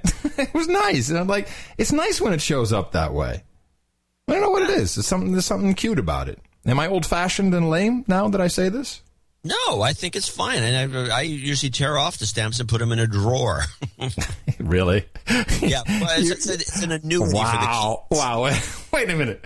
I get a letter through the post office from the Netherlands, let's say, or from Germany, or from anywhere, and there's a bunch of these pretty stamps on there because it's coming all across the ocean. And I tear off the stamp and I put them in a drawer. I got a big drawer full of these crazy stamps. I'm going to put them in a bag one of these days, and then I'm going to hand them off to my grandkids. Here, kid. Figure out what these are worth. You, Mr. Dvorak, are the vinyl of the internet. I'm telling you, you are fantastic. All right, I'd have one more important. Those stamps are all valuable. Of course, a dollar stamp, one of the dollar stamps that you get on a package that says $1. Canceled dollar stamp is worth about 15 cents. Yeah. Okay. Great. Well, I'm just saying. This show, I'm not going to be wasting. No, on this show, it's appreciated. On this show, we don't scoff and laugh at old-fashioned stuff here. We like it. It's an American institution. It's a part of the Constitution, which I think is pretty important. And there's a reason for it. It's protected. It's protected. Anyway, so you told us about the middle of the night. We had was it the Senate? They were passing a bill in the middle of the night, and they were all yelling at each other. It's 3:00 in the morning, and without any real oversight by the people, all of a sudden there was the Appropriations Act for fiscal year 2013. Right, which essentially stopped all the cuts and taxes us up to the point of $1 trillion more. I mean, well, I don't know how that happened. Right. Well, it did something else. Monsanto. Yeah, I heard this. Yeah, so it was originally part of the 2013 House Agriculture Bill, and the section there was known as the Farmer Assurance Provision. And I had to look because these appropriation bills it's basically all just about money. And it's just money here, money there, money everywhere. $9 billion for airport security. I'd just like to point that one out. $9 billion for the massage you get when you opt out. $9 billion. Section 735, in the event that a determination of non-regulated status made pursuant to Section 411 of the Plant Protection Act is or has been invalidated or vacated, the Secretary of Agriculture shall, notwithstanding the provision of law, upon request by a farmer, grower, farm operator, or producer, immediately grant temporary permits or temporary deregulation, in part subject to necessary and appropriate conditions consistent with Section 411A or 412C of the Plant Protection Act, which interim conditions shall authorize the movement, introduction, continued cultivation, commercialization, and other specifically enumerated activities and requirements, including measures designed to mitigate or minimize potential adverse environmental effects, if any, relevant to the Secretary's evaluation of the petition for non-regulated status, while ensuring that growers or other users are able to move, plant, cultivate, introduce into commerce, and carry out other authorized activities in a timely manner. I'm going to stop there. So what this does is, if there is a question about a Monsanto seed, there are other companies, and I think they just settled with another huge company for like $1 billion of whoever owns whatever patent on life. If there's a question about, and it's not just seeds, apparently, if you listen to what I just said, as to its danger to your health, my health, the animal health, the health of the universe, then while that is being investigated, the secretary, which I think, isn't that guy like an ex-Monsanto guy? I believe so. I believe so, too. Will issue a permit so that the growth, production, and sale can just continue as normal. It is very similar to what we have with vaccines in this country. Whereas if you provide a vaccine to the citizens and someone dies from it, you are not liable. You are indemnified. So it's not exactly an indemnification, but it's very close. It's like, hey, while we're tying this up in the courts for the next 10 years about some proof, some scientific fact, it's science. Shut up already. The permit will be issued to just continue. Yeah. And so that was slipped in. Right, this is slipped in as part of the budget resolution. Yep. It's got nothing to do with the budget. It's like the same stuff that we've seen other people try to slip in that we had the clip from. Yep. Too bad we don't have the clip of this one. Now, this got passed. Well, it wasn't discussed. There's no clip there because I looked, and if you go to C-SPAN video, it was just one of those wink, wink, nudge, nudge. We're passing it anyway, like the NDAA that was slipped in by interrupting somebody in the middle of the night. Yes. Oh. Yes. Nice. Yes. Yeah, that's how it works. And anyway, at least you're hearing about it here. So you can use this. You can talk about and I love it's the farmer. What is it called? I love the name of it. It's always named in some. Yeah, let me just see. It's the originally the farmer assurance provision. It's for the farmer. To assure him that he's got going to die. Chance of beating Monsanto ever. Hey, meanwhile, it is still freezing, snow on the ground everywhere in Euroland. This is hilarious. I read a great... It's almost April. I know. April in Paris. I read a great headline. Let me see if I can find this. Freezing British Easter, : listen to these magic numbers. 3 more weeks of freezing weather predicted. 33-year-old man dead after collapsing in snow. Could cause a triple dip recession. I mean... Because the guy died? well, that's just, they just threw that in for good measure to throw in the 33. But it's going to be freezing for 3 more weeks. Could cause a triple depression. They now have a tanker. Triple depression, 3 weeks, and 33-year-old guy. Yeah, isn't that great? It's unbelievable. Yeah. How does that happen? Yeah, I don't know. They've now... we could decode this. A super tanker has been deployed to the island of the United Kingdoms because they're out of gas. Yeah, which is fantastic. I love it. I hope you run out of gas so you can see how dependent you really are. And of course, never going to snow there again, ever. No. Well, of course, this cold. Well, let me play you the BBC. Take you back to the days when we strolled in the parks of this pleasant land in shirt sleeves and shorts, sat in our gardens, nibbled an ice cream. Remember? Probably not, yet that's how it was exactly a year ago. March of last year. Spring, temperatures in the 70s, the 3rd warmest March on record, and now this. No spring. What's gone wrong? Well, 3 words. The jet stream.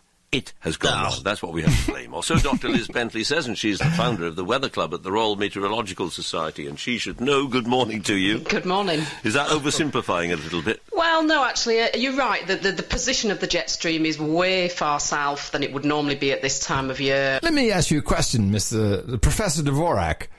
Why do you think the jet stream is in the wrong position this time of year? Global warming. And what that's led to is an area of high pressure that's dominating Northern Europe's weather. Just give us 10 seconds before we go on. What is the jet stream? OK, very simply, a narrow band of very strong winds that sits about 30,000 feet above our heads, so way above, high in the atmosphere, where the planes fly around. And it's produced because of the difference in temperature between the equator and the poles, and where there's a bigger difference in temperature, a bigger contrast in that temperature, we get stronger winds called the jet stream. Right. So that is the jet stream. And what should it do? Well, the jet stream tends to move from west to east across the Atlantic and brings in our weather systems. It's the real driving force of our weather systems. So it develops areas of low pressure and weather fronts that come in and bring us the wind and rain. And at the moment, it's sitting much, much further south across parts of the Mediterranean, southern Mediterranean. Why? Well, part of that reason, I think, there's lots of theories out there as to why the jet stream's out of position. It was out of position last summer as well, if you remember. It actually was sat across the UK and brought in all the wet weather that we saw during our miserable summer last year. And there's lots of theories behind it. One of them is the reduction in Arctic sea ice. Oh, yes, there it is. That we've seen over the last, few decades, really. But we got to record low levels of Arctic sea ice at the end of last summer. So climate change.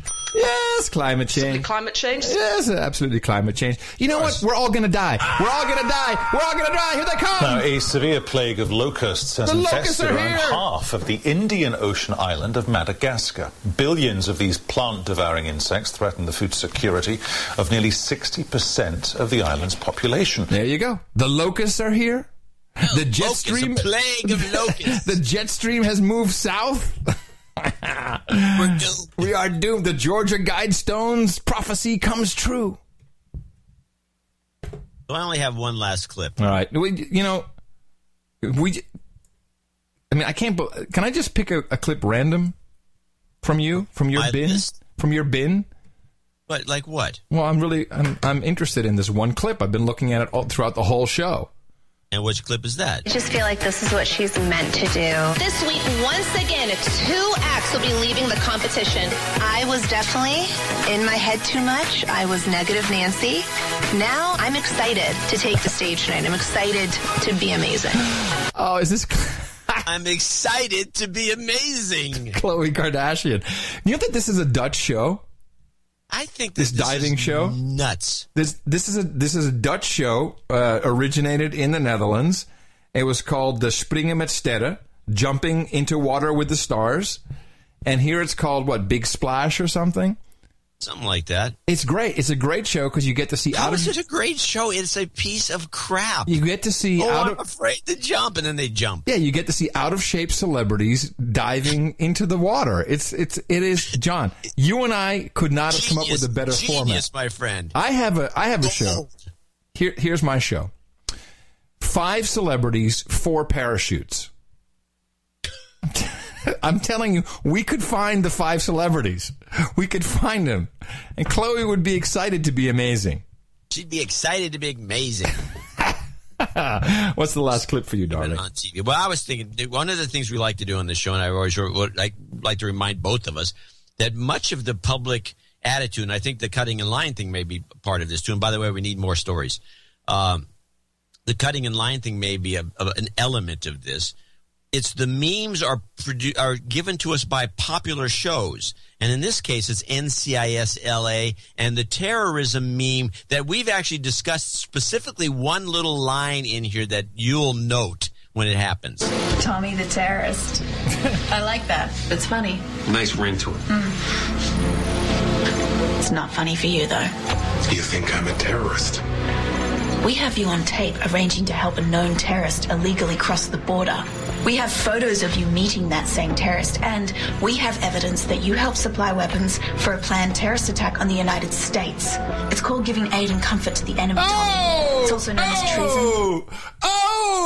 Aid and comfort, the 2 things necessary for treason. Wow, nailed it. All right, you know what? On the cusp, on the very edge of leaving, of getting out, you get Clip of the Day. Clip of the Day. I don't really deserve it after your clip from Lauer, but I'll take it. I screwed up my timing. I screwed up the clip, and I just, for some reason, I probably had it for the previous show, mislabeled it, something went wrong. I don't know what happened. Yeah. Labeling these clips is difficult. Tell me about it. But we also just don't get to everything, and we promised ourselves we try and keep the show short because we had a long donation segment today, went a little bit over. It's funny, I get people policing us now. Hey, that show was 2 hours and 40 minutes. Shorten it up, Curry. 10 minutes over. This is like they're like real producers being assholes. Well, they are producers, and they're giving us crap. Yeah, I love that. But they can't fire us. Well, no, there's that. Well, they could starve us out, but that takes a little. Anyway, I'm looking forward to celebrating episode 500 with every on Sunday. Easter. On Easter Sunday. It's going. Coincidence? I think not. 31313 500 episodes of the show. Dvorak.org/NA. Thank you again, everybody, for joining us live in the chat room, for joining us on the downloads, and coming to you from the capital of the Drone Star State here in Austin, Texas. In the morning, I'm Adam Curry. And in the morning from northern Silicon Valley, where I'm John C. Dvorak. We will talk to you again on Sunday for episode 500 right here. Sunday on No Agenda.